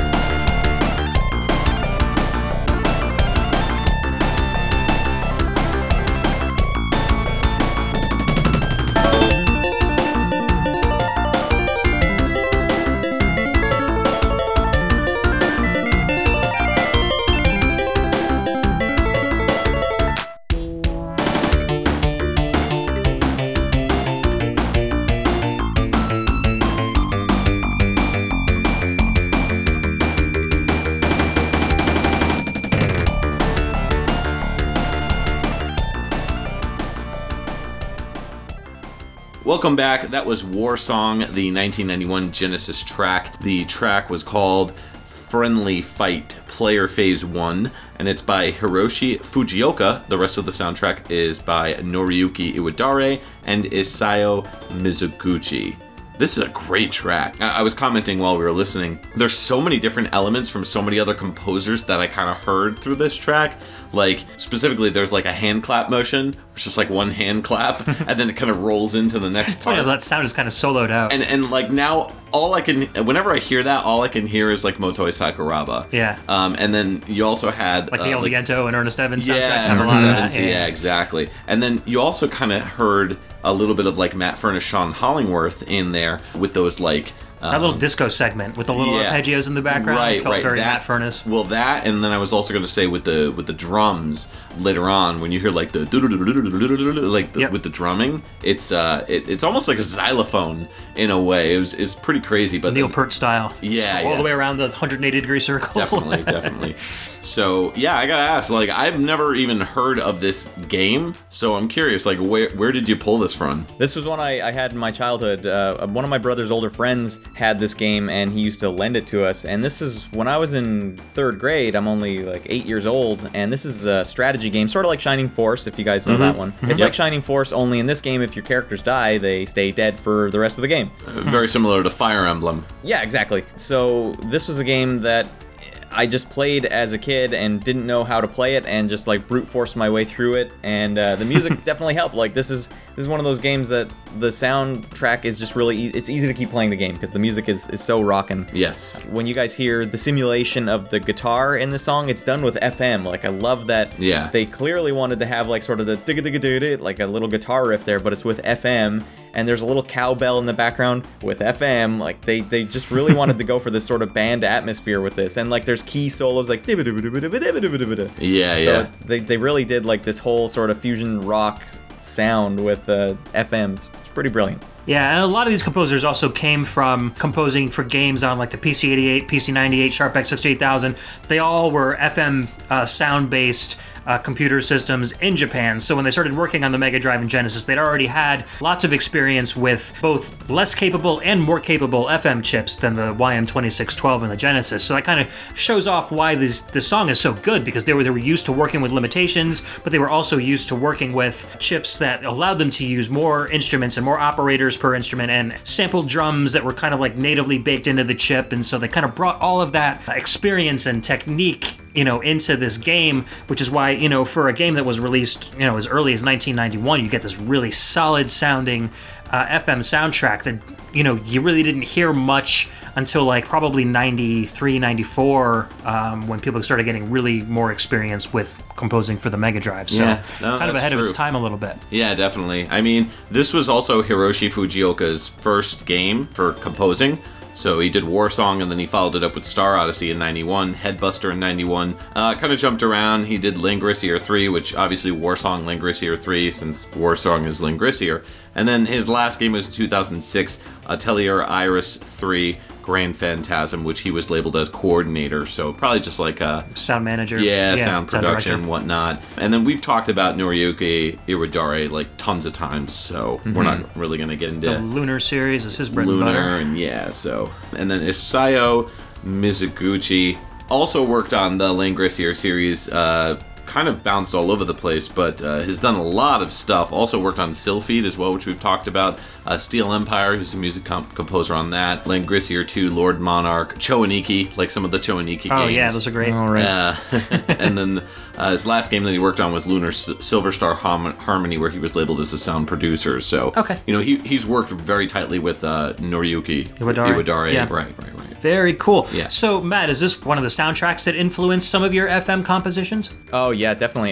There was a track on Treasure Buster. I think it's the Hall of Death. It's the last level in the game. Mm-hmm. That track, I actually used this track that we just played is one of the ones where I ripped every channel to its own WAV file and opened it up in Cubase to see exactly how they made the song sound the way it did. And so, like, how they get their guitar sound, I don't know. Is it one instrument, or are they using two channels? Things like that. So I found out exactly their method for creating this sound. So, like, with FM to get a patch, like sort of if you're gonna get like a preset sound for an FM bass or something, you can make it sound really similar to the FM bass that the actual Genesis had, because there's ways like the ROM hacking communities found ways to like sort of extract the information from the actual operator registers, so you can it's just values, like, you know, attack value this, release value this, blah blah blah, for all the different operators, and you can just toss it into whatever FM VST you're using, so you can get a really accurate sounding, you know, simulation of what they were doing. So I was using the same sounds that they were using as well.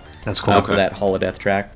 So speaking of Treasure Buster, why don't we just jump right into it? This is stage 1. This is Slam Dancer, which is such a great name for a track, but let's go ahead and slam dance a little. Let's get it. Yeah.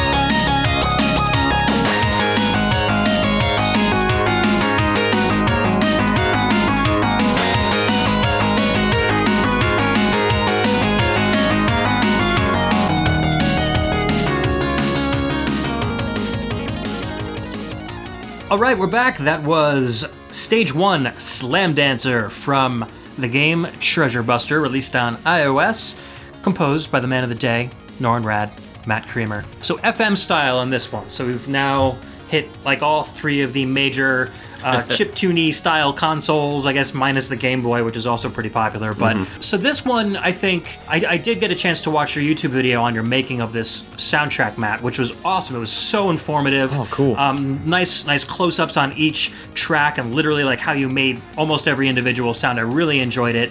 The one thing that stuck out to me, though, that kind of differed this soundtrack from like your Super Nintendo or your NES style soundtracks, is that you did end up using more tracks than just a standard 6 that the YM2612, right? So you went a little beyond what not that that's a bad thing at all. I mean, the composition is absolutely amazing. So aside from like Warsong, what other games or FM music inspired you to make this soundtrack?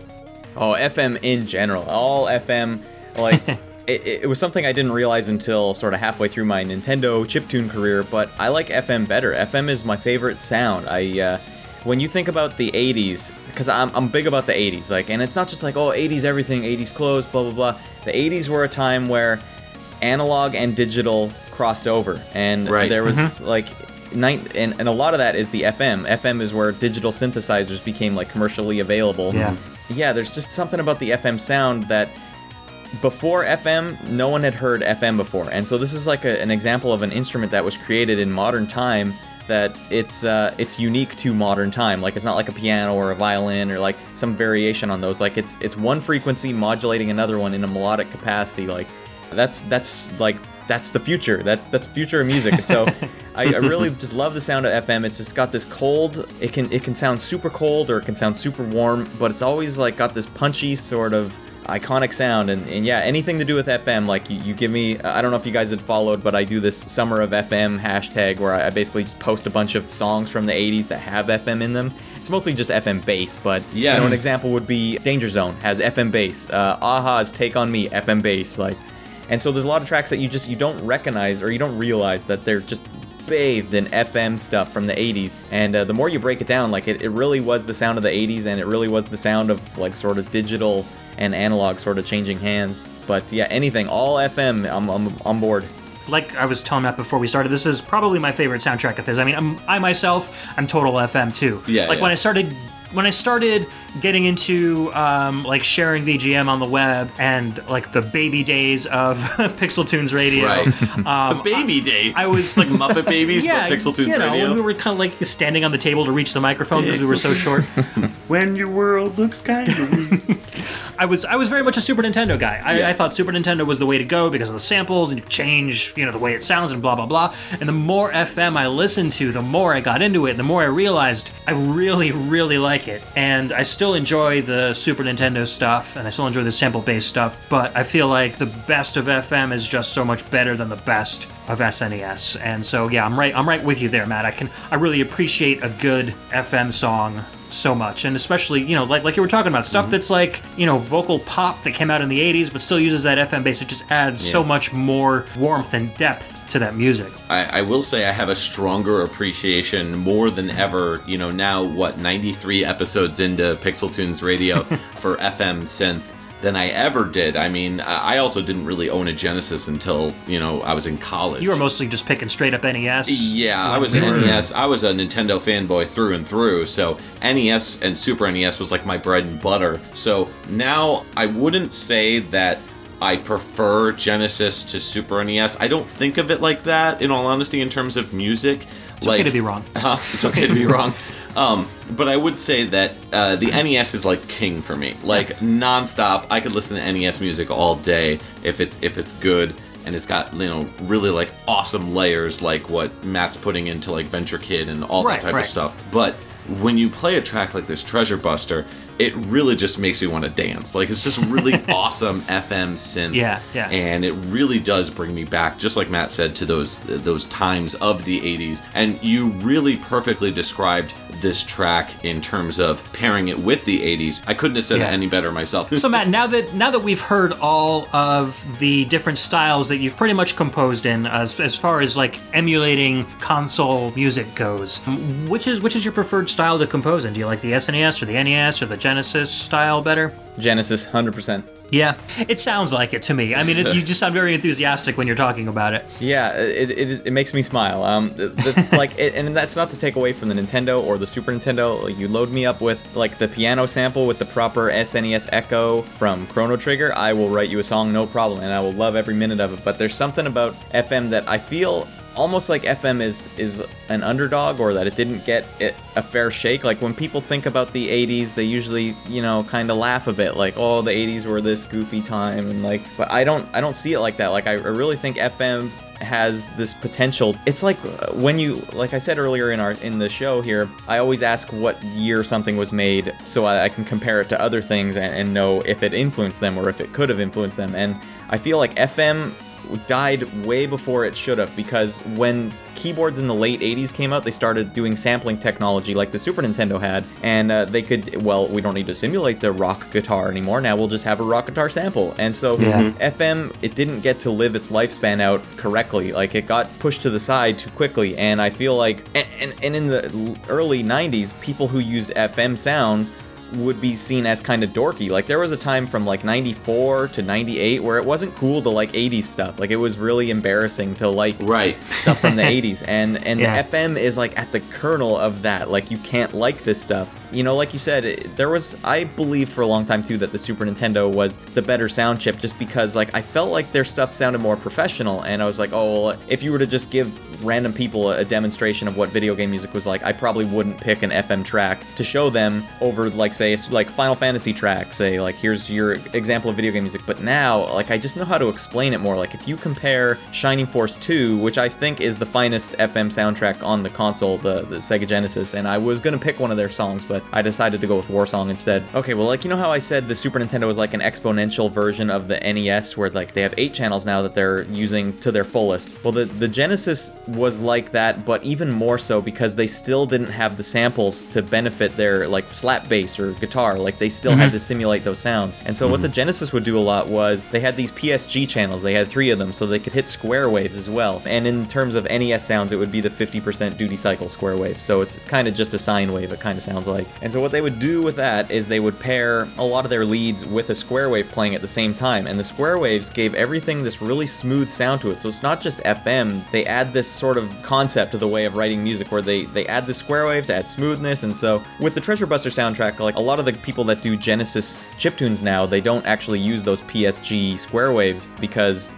I don't know if they don't know about it, or one of the reasons is they might be using software that doesn't have the square waves. Like it might just have the FM. Like I don't know if Deaflmask, which is kind of a tracker, I don't know if they have the square waves now. They might now, but they didn't for a long time. Using those square waves, you have to you know, like rip every channel and look at them separately to see like, oh, the square wave was mixing with this to create this sound. And you know, so to get the authentic Genesis sound, you have to use those square waves. So to tie it all back around, like I like working with the Genesis the most because I feel like there's the most untapped potential there. Like when you get to samples, it's kind of done. Everything's done. It rests on how good the samples sound and then how good you can manipulate those samples to sound like fuller or more realistic. But with Genesis, like I just feel like it wasn't explored enough. They could have gone further, I guess is how I would put it.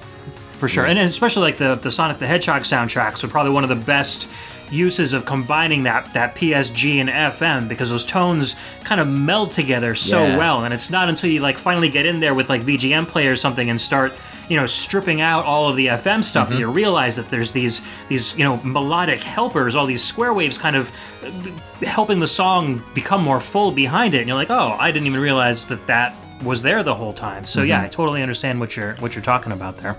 I think that being said, Sega Genesis, I think, has the potential to sound the worst as well. There is some god-awful soundtracks on the Genesis. Anything using the GEMS driver, which we've talked about in the past, a lot of it is pretty rough sounding. Or anything sadly composed by like American composers. For some reason, Americans just did not know what to do with the FM hardware. It's true. All right, well, let's jump in from the old to the new. This is a little bit newer. This is L.A. Noire, and this is 2011's release on the PlayStation 3 and Xbox 360. This is the main theme. Matt picked this one, and it's by Andrew Hale and Simon Hale.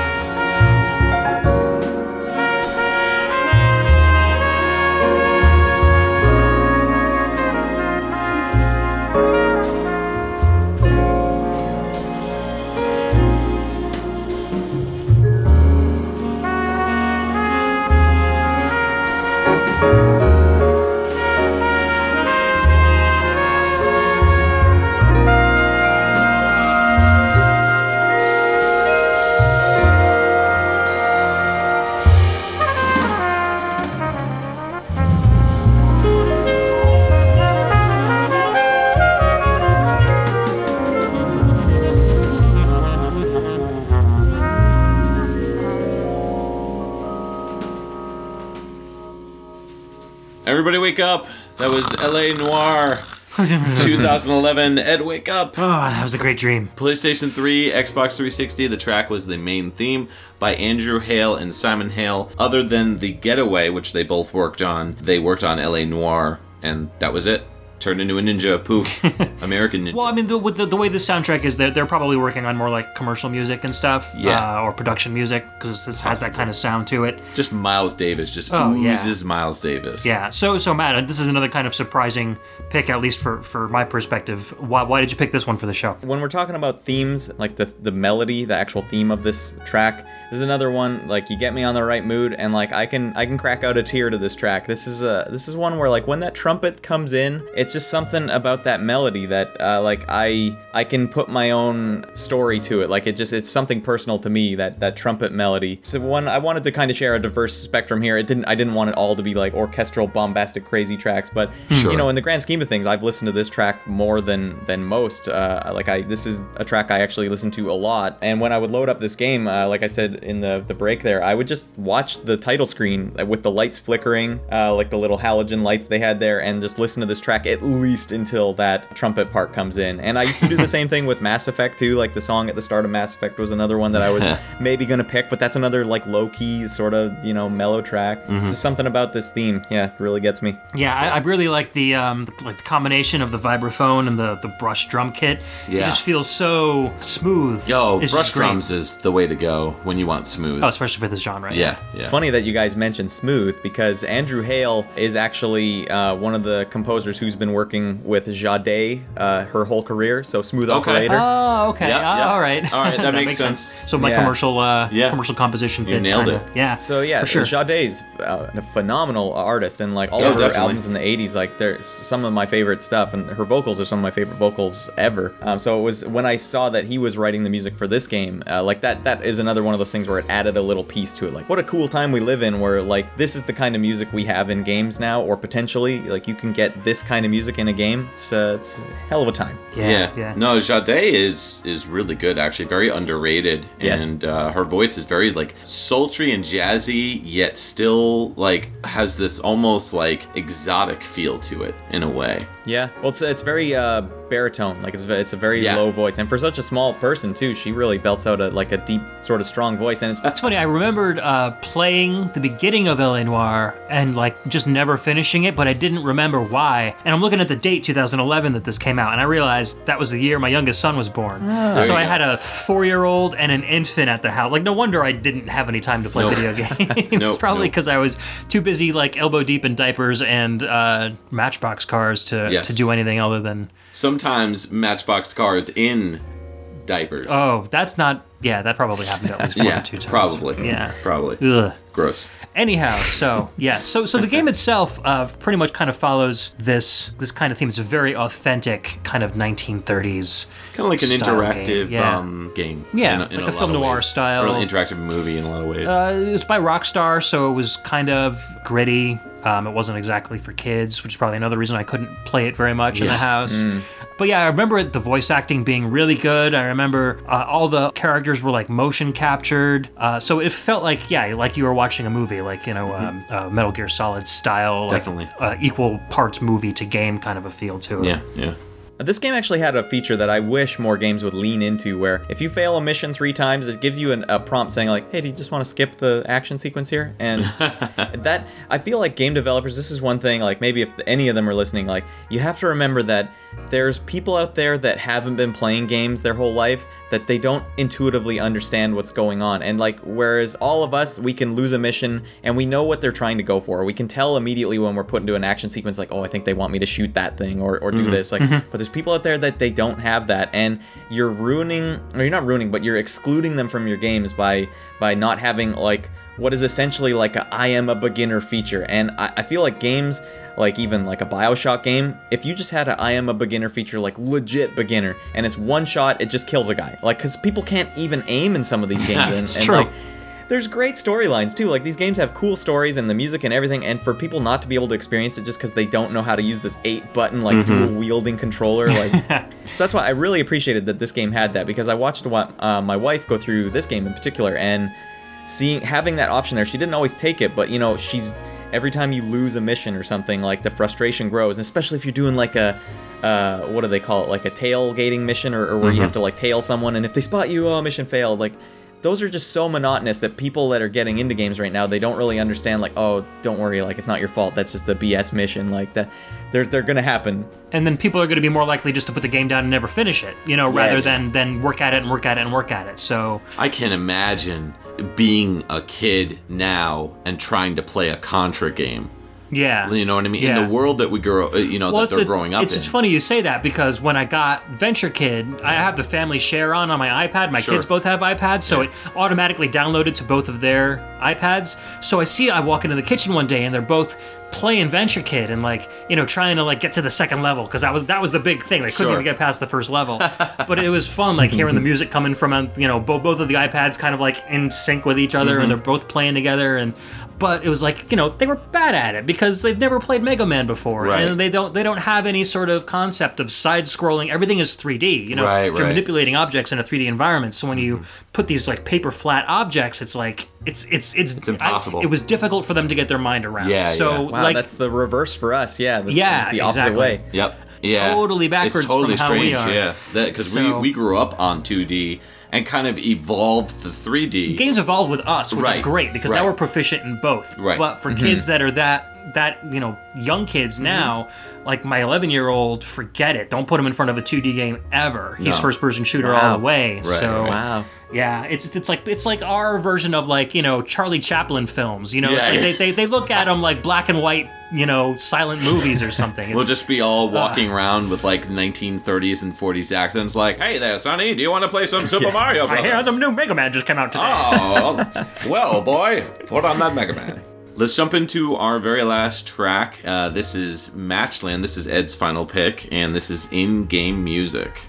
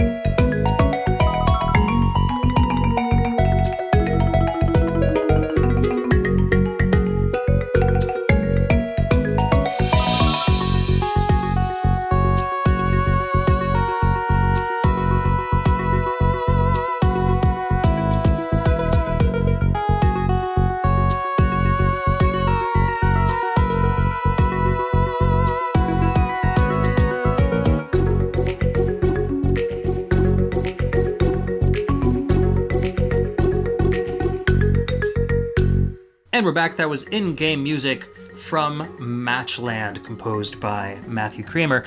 I chose this track because when I was listening to it, I was kind of reminded of the Joe and Mac soundtrack on the SNES, especially like kind of like that B section, the later part, where a lot of those kind of like almost caveman style xylophone. Like the percussive elements kind of came in, and that was one of my favorite soundtracks growing up. So it was kind of like nice to find a little parallel. It's a very smooth style soundtrack. Now, was this composed to be in the SNES style, Matt, or was it just kind of, because it almost kind of feels like SNES, but then it feels a little more cleaner than SNES would be too? Yeah, this one, it's just a concept I have called HD memory, where you remember the way the SNES sounds, but maybe not us because we're too close, but the average person remembers the SNES as sounding a lot better than it actually did sound. So when you plunk them down and say like, here, listen to what it actually sounded like, they probably cringe a lot.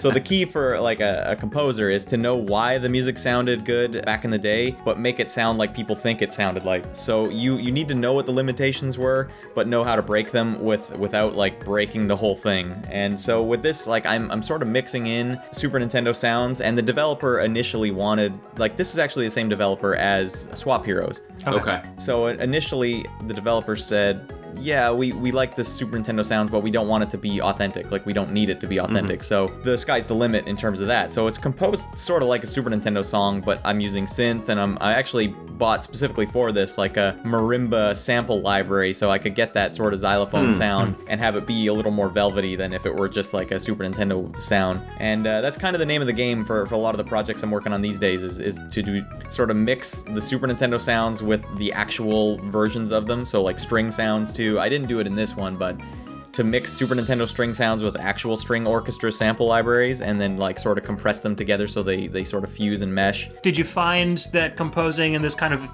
quote unquote HD memory style to be easier than following the limitations of the Super Nintendo, or were they about the same? It really depends on what the developer asks for, because there's another game I'm working on called Dice Mage 2 that should be out soon, and I made it roughly as soon as this project ended. I started Dice Mage 2, so I was using kind of a lot of the same concepts, and they wanted a lot of the same concepts as well. In fact, both developers asked for SNES Plus, so that was basically their description. Like, it doesn't have to be SNES, but like that's kind of where we're starting here, and then everything else you want to add is okay. And that developer for Dice Mage kind of asked for different stuff, and that made it easier. So it's a matter of what they want me to do, because they're basically commissioning me to make something, and so their criteria is what I go by. And maybe other composers that are a little more diva-like, they can be like, no, you're getting what I give you, and that's fine. But like I kind of agonize over their description, so I keep asking them, like, you got to send me more descriptive words and just examples of other tracks that kind of hit the sound for you.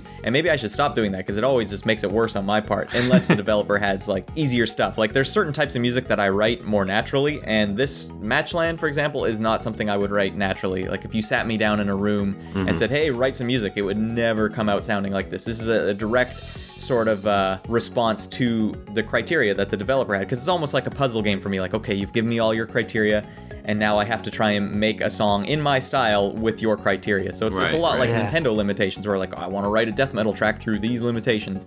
So I want to write one of your tracks through my own limitations, or the other way, I want to write my own track through your limitations. It's funny that you mentioned the diva thing, because now all I can think of, and I'm sure that he's not all this, I'm sure he's a very nice guy or whatever, but I could just picture like Jake Kaufman be like to the game developers being like, no, I am Jake Kaufman and you will dance to this.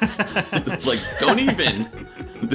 Like, this is your track. It's gonna rock. It's gonna be dancey. You will like it. Well, it's funny because when we were talking to Matt Furness when we had him on our show, and he was talking about how, like, in the very early days when he started out, when he was working on Amiga and a lot of the earlier Atari ST and stuff like that, he would just write a song, hand it in, and the developers would be like, cool, we'll just like, maybe didn't even listen to it. We'll just stick it right in the game. Right. But then as he got, higher and higher up the levels, and he started working for Disney, he would have to do like 12, 13, 14 rewrites, until everything sounded correct. And I feel like that's kind of like where the mobile and the indie scene is getting to now, where like originally when these games started off, composers had it really easy, where they could just write a song, throw it in, boom, we don't care. Oh, it's action music, background music, whatever. Yeah. But now it's like it's getting to that point where people are getting much more concerned about the marketing and the branding of their game, because the market is so competitive right now. Yeah. Is that kind of how you feel about the whole thing too, Matt?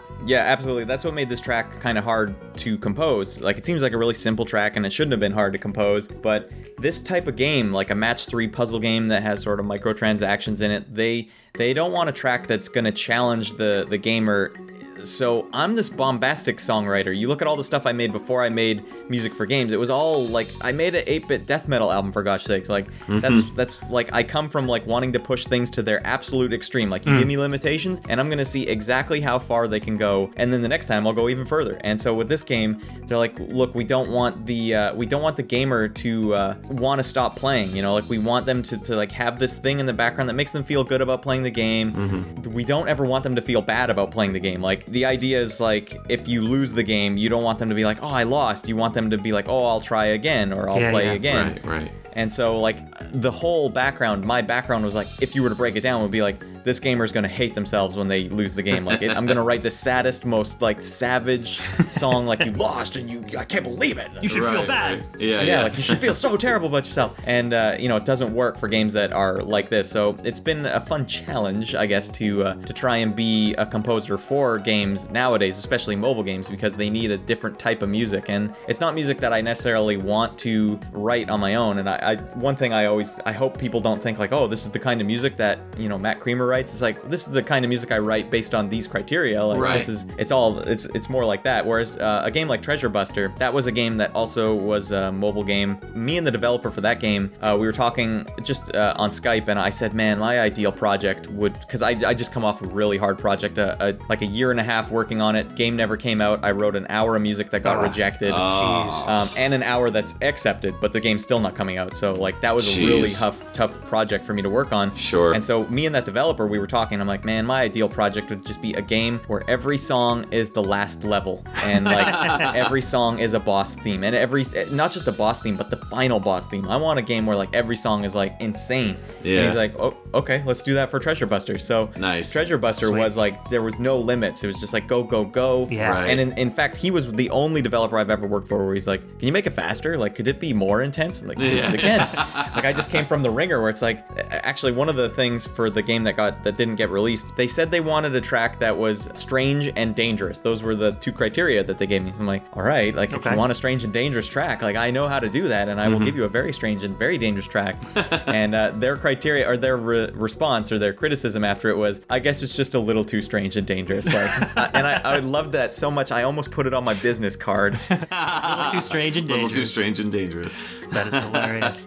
Like, I included on the soundtrack the original pitch that I sent for Matchland, and like, just the difference between that and what actually ended up in the game. Like, it's very funny that this is what I think it should sound like this fast track that's like kind of energetic down to like super mellow and like just kind of playful. Like, it's just funny that it works out that way. Yeah, definitely. Yeah. All right, so what we want to do, just to wrap it up, is we want to ask you some like rapid fire, like last minute questions, just to kind of wrap everything up and get everyone's questions that did ask questions on our Facebook group or sent in emails to Pixel Tunes Radio. So from Ben, also known as the Dyad, he asked, what programs do you use to compose VGM? He said, I'm assuming FamiTracker for Retro City Rampage, but the Matchland soundtrack, for example, isn't chiptune at all. Cubase is where all the music gets written now. If I can do it, like, if I needed to do Nintendo music now, if there was a way I could do it in Cubase and have it like hit that sort of HD memory, I would do it, just because it's easier from a composition point. Like, that's one of the reasons why I would use ModPlug, is because composition is the most important thing to me. And I found that because of that double click thing I said, the FamiTracker was really hard for me to use, and it was hindering my composition abilities. It's mostly Cubase now if I can help it, but yeah, all the Nintendo stuff was ModPlug, just because for some reason I couldn't gel with like the nuts and bolts of how FamiTracker worked, even though it is the one I should have been using realistically. Right. Okay. Ben also asks, who are your VGM influences? Kenichi Matsubara made the music for Castlevania 2. And he's not credited, which is crazy. So he's not credited in the game anyways, but so I don't know how that was ever found out, but that's the name that floats around on the internet now. But he's also responsible for apparently Crisis Force as well, which is a game I never played as a kid. Yeah, it's Famicom only. Yeah, Famicom only, but that's one of the best Nintendo soundtracks I find out there right now. Yeah. So this guy, he's just like, that's kind of the neat thing about these Nintendo composers. They're like idols to a lot of us, but they just don't exist. They're gone. Like, I don't even know where this guy is now, where he was, and he wrote this music 30 years ago.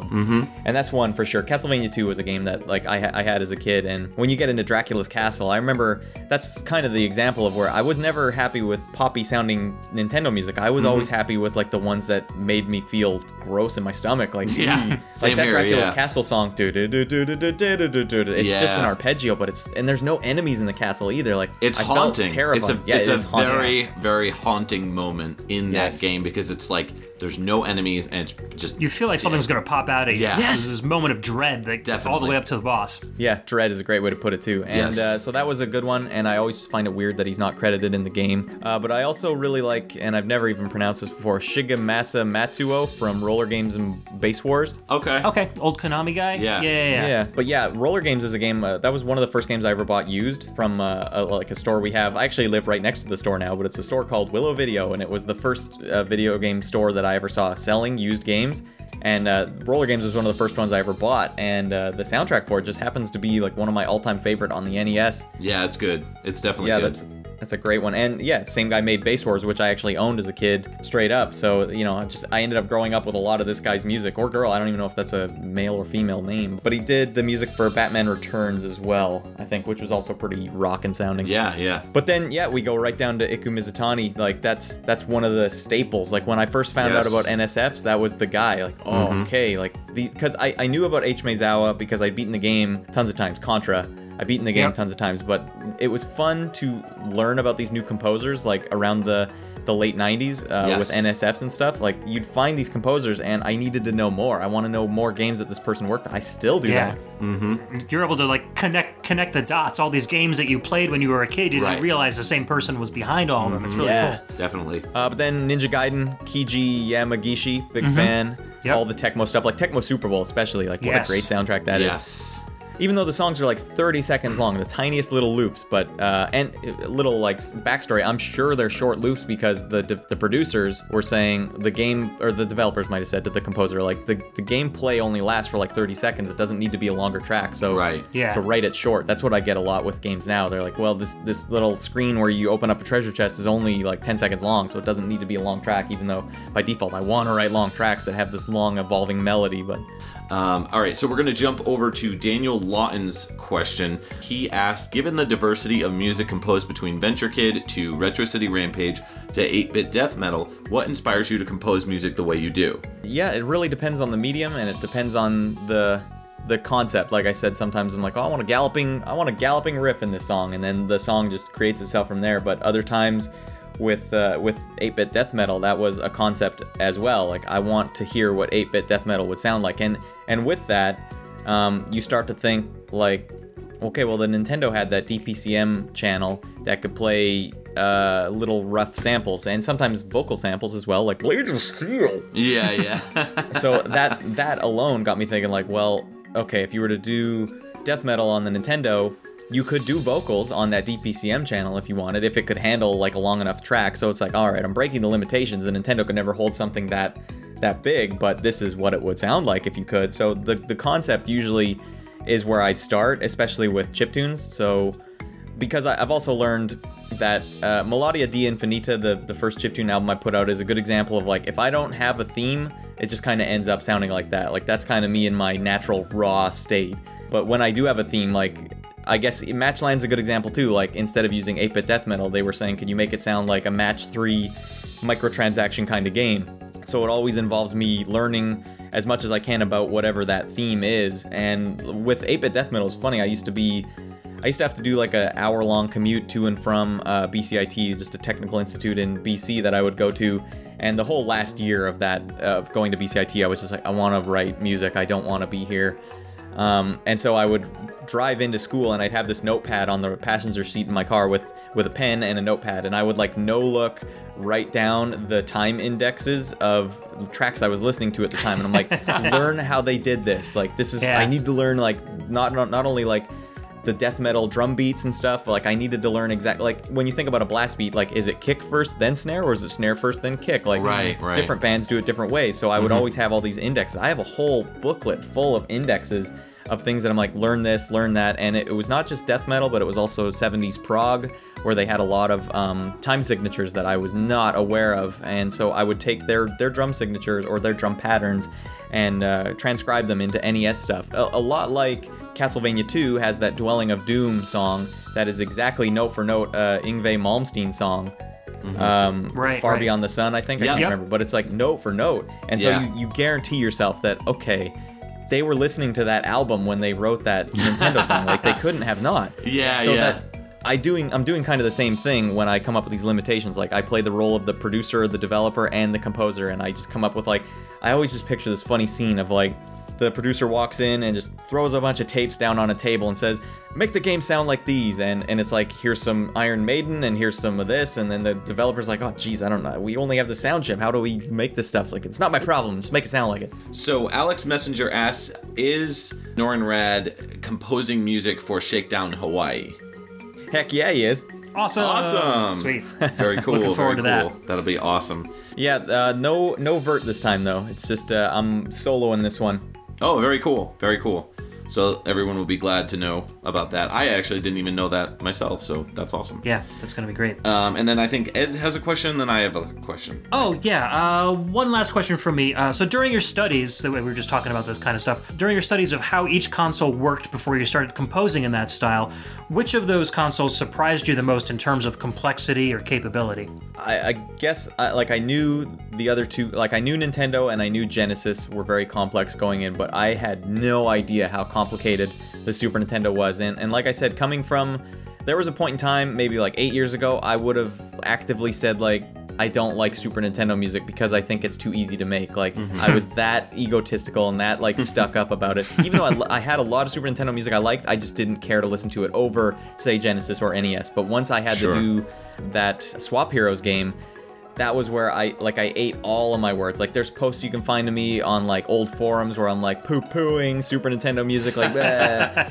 But, man, I ate my words hard. Like, they put so much more effort into Super Nintendo music than I ever gave them credit for, and it's just as complicated as Genesis and everything else.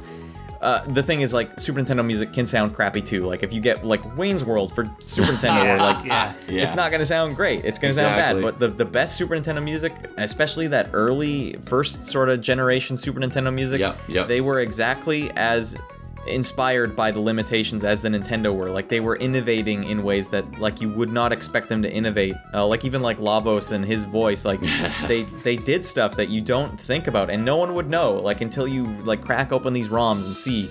So yeah, Super Nintendo, I'll never poo-poo it again. Super Nintendo is legit, and it, you know, I love the sound. I loved it. I always loved it. I just thought it was too easy to make, but having made it now, it's not easy to make at all, and it's you gave me a new appreciation for it too, so. Definitely. Yeah, definitely.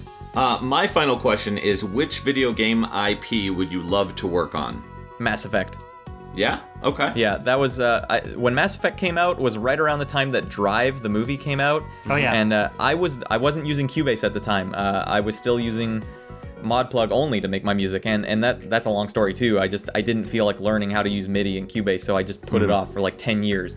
And so when Mass Effect came out and when Drive came out, and just the synth that they had, it was very reminiscent of the 80s, and not the FM 80s, but like the synth 80s, which was another big part of the 80s. Right. And so that was it. I was like, all right, I gotta learn this stuff. I gotta get into this now. That was it. The Drive soundtrack, which, you know, wasn't even super synthy. It just had the aesthetic of the movie, and then Mass Effect, which was very synthy. Like the title screen for Mass Effect was another one I almost picked. So yeah, Mass Effect. It reminds me of a perfect mix between Star Trek and Star Wars and like maybe Blade Runner, because a lot of the music as well. And it was the perfect IP, and gosh dang it, they buried it. They threw it under the bus. It's the saddest thing. But yeah, Mass Effect 1, 2, and 3, some of the best moments in video gaming that I've ever had were from that series, and I would have loved to work on it at the time. Nowadays, maybe not so much. I think the IP is maybe a little toxic now. Like, look, I got to a point where I read the 3 novels that came out. Like, I was deep into Mass Effect. You were into it, yeah. And like, I was like on message forums saying like, no, I think this is what's going on with the ending and blah, blah, blah. Like, I was deep. But like I said, it got me into making music that all the music that I hear now, or that I'm making now. But it's just something to do with synth and maybe cyberpunk and sci-fi. Like I'm way into that stuff, even though I've never really had an excuse to write it. Like I wrote basically a cyberpunk song that's kind of like Blade Runner meets Neverending Story or something like that. Okay. Like it's a movie sort of soundtrack, and that's kind of where, if I didn't have to write music for games, like where they're giving me the criteria, that would be the criteria that I give myself. So Mass Effect was a pretty close approximation of like what I would like to be doing if I had no other obligation. Awesome. Okay. Very cool. All right. Well, we want to thank everyone who sent in questions. Emily from VGM Jukebox, Ben the Dyad, Chris Murray, Daniel Lawton, Alex Messenger, Brian Mosley, and Cam Childs. Thank you very much for sending in questions. And we also want to, of course, thank our guest, Norin Rad, which, by the way, Norin Rad, obviously a reference to Silver Surfer, am I right? Yeah. That's what I figured, yes. So we want to thank you, Matt Creamer, for stopping by Pixel Tunes Radio and chatting with us. Definitely, thank you very much. Yeah, we had a blast, dude. We learned so much. Like I said before, it's so nice to have composers on the show because you give us a whole new perspective on like the behind-the-scenes stuff that, because, Mike and I aren't composers. We really love video game music, so it's always nice to get some insider information from guys like you. So again, thank you so much for chilling out with us for a couple hours today.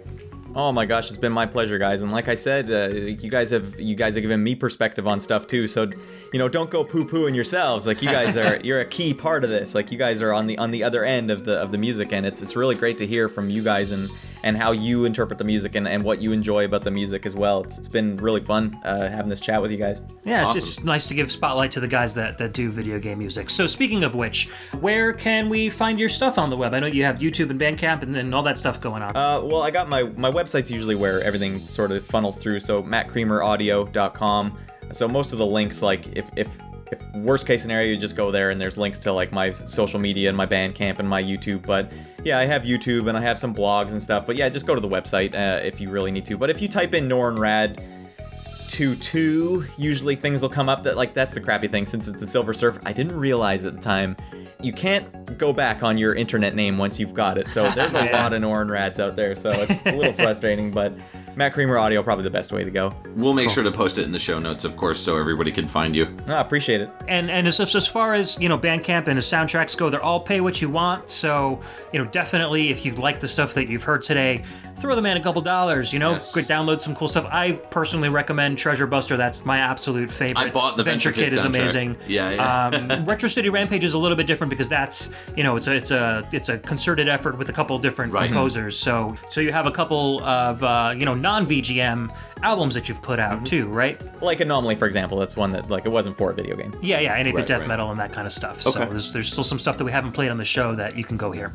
Yes, very cool. Yeah, the name your price thing was very important for me. I always when you think about some of the composers from cartoons in the 80s, like DuckTales, for example, like you can't really find that music anywhere. I think it was Ron Jones that made the music for it, but he's got a few little samples on his website, but there's no archive of it, and that's one thing I always wanted to avoid. Like, there should always be access to this stuff in the future if people want to uncover it, Definitely. That's going to do it for episode 93. Guys, thanks so much for listening. I know this was a long one. We really appreciate you, and also Matt Creamer. Again, check him out at mattcreameraudio.com. As always, you can check us out on facebook.com/groups/PixelTunesRadio. You can check us out on Twitter at PixelTunesRadio, and you can check out our YouTube stream at youtube.com/dongled. Episode 94 will be Light Gun Games, so stay tuned for that. And again, this is Mike and Ed signing off for Pixel Tunes Radio. Peace out, everyone. We will see you next time.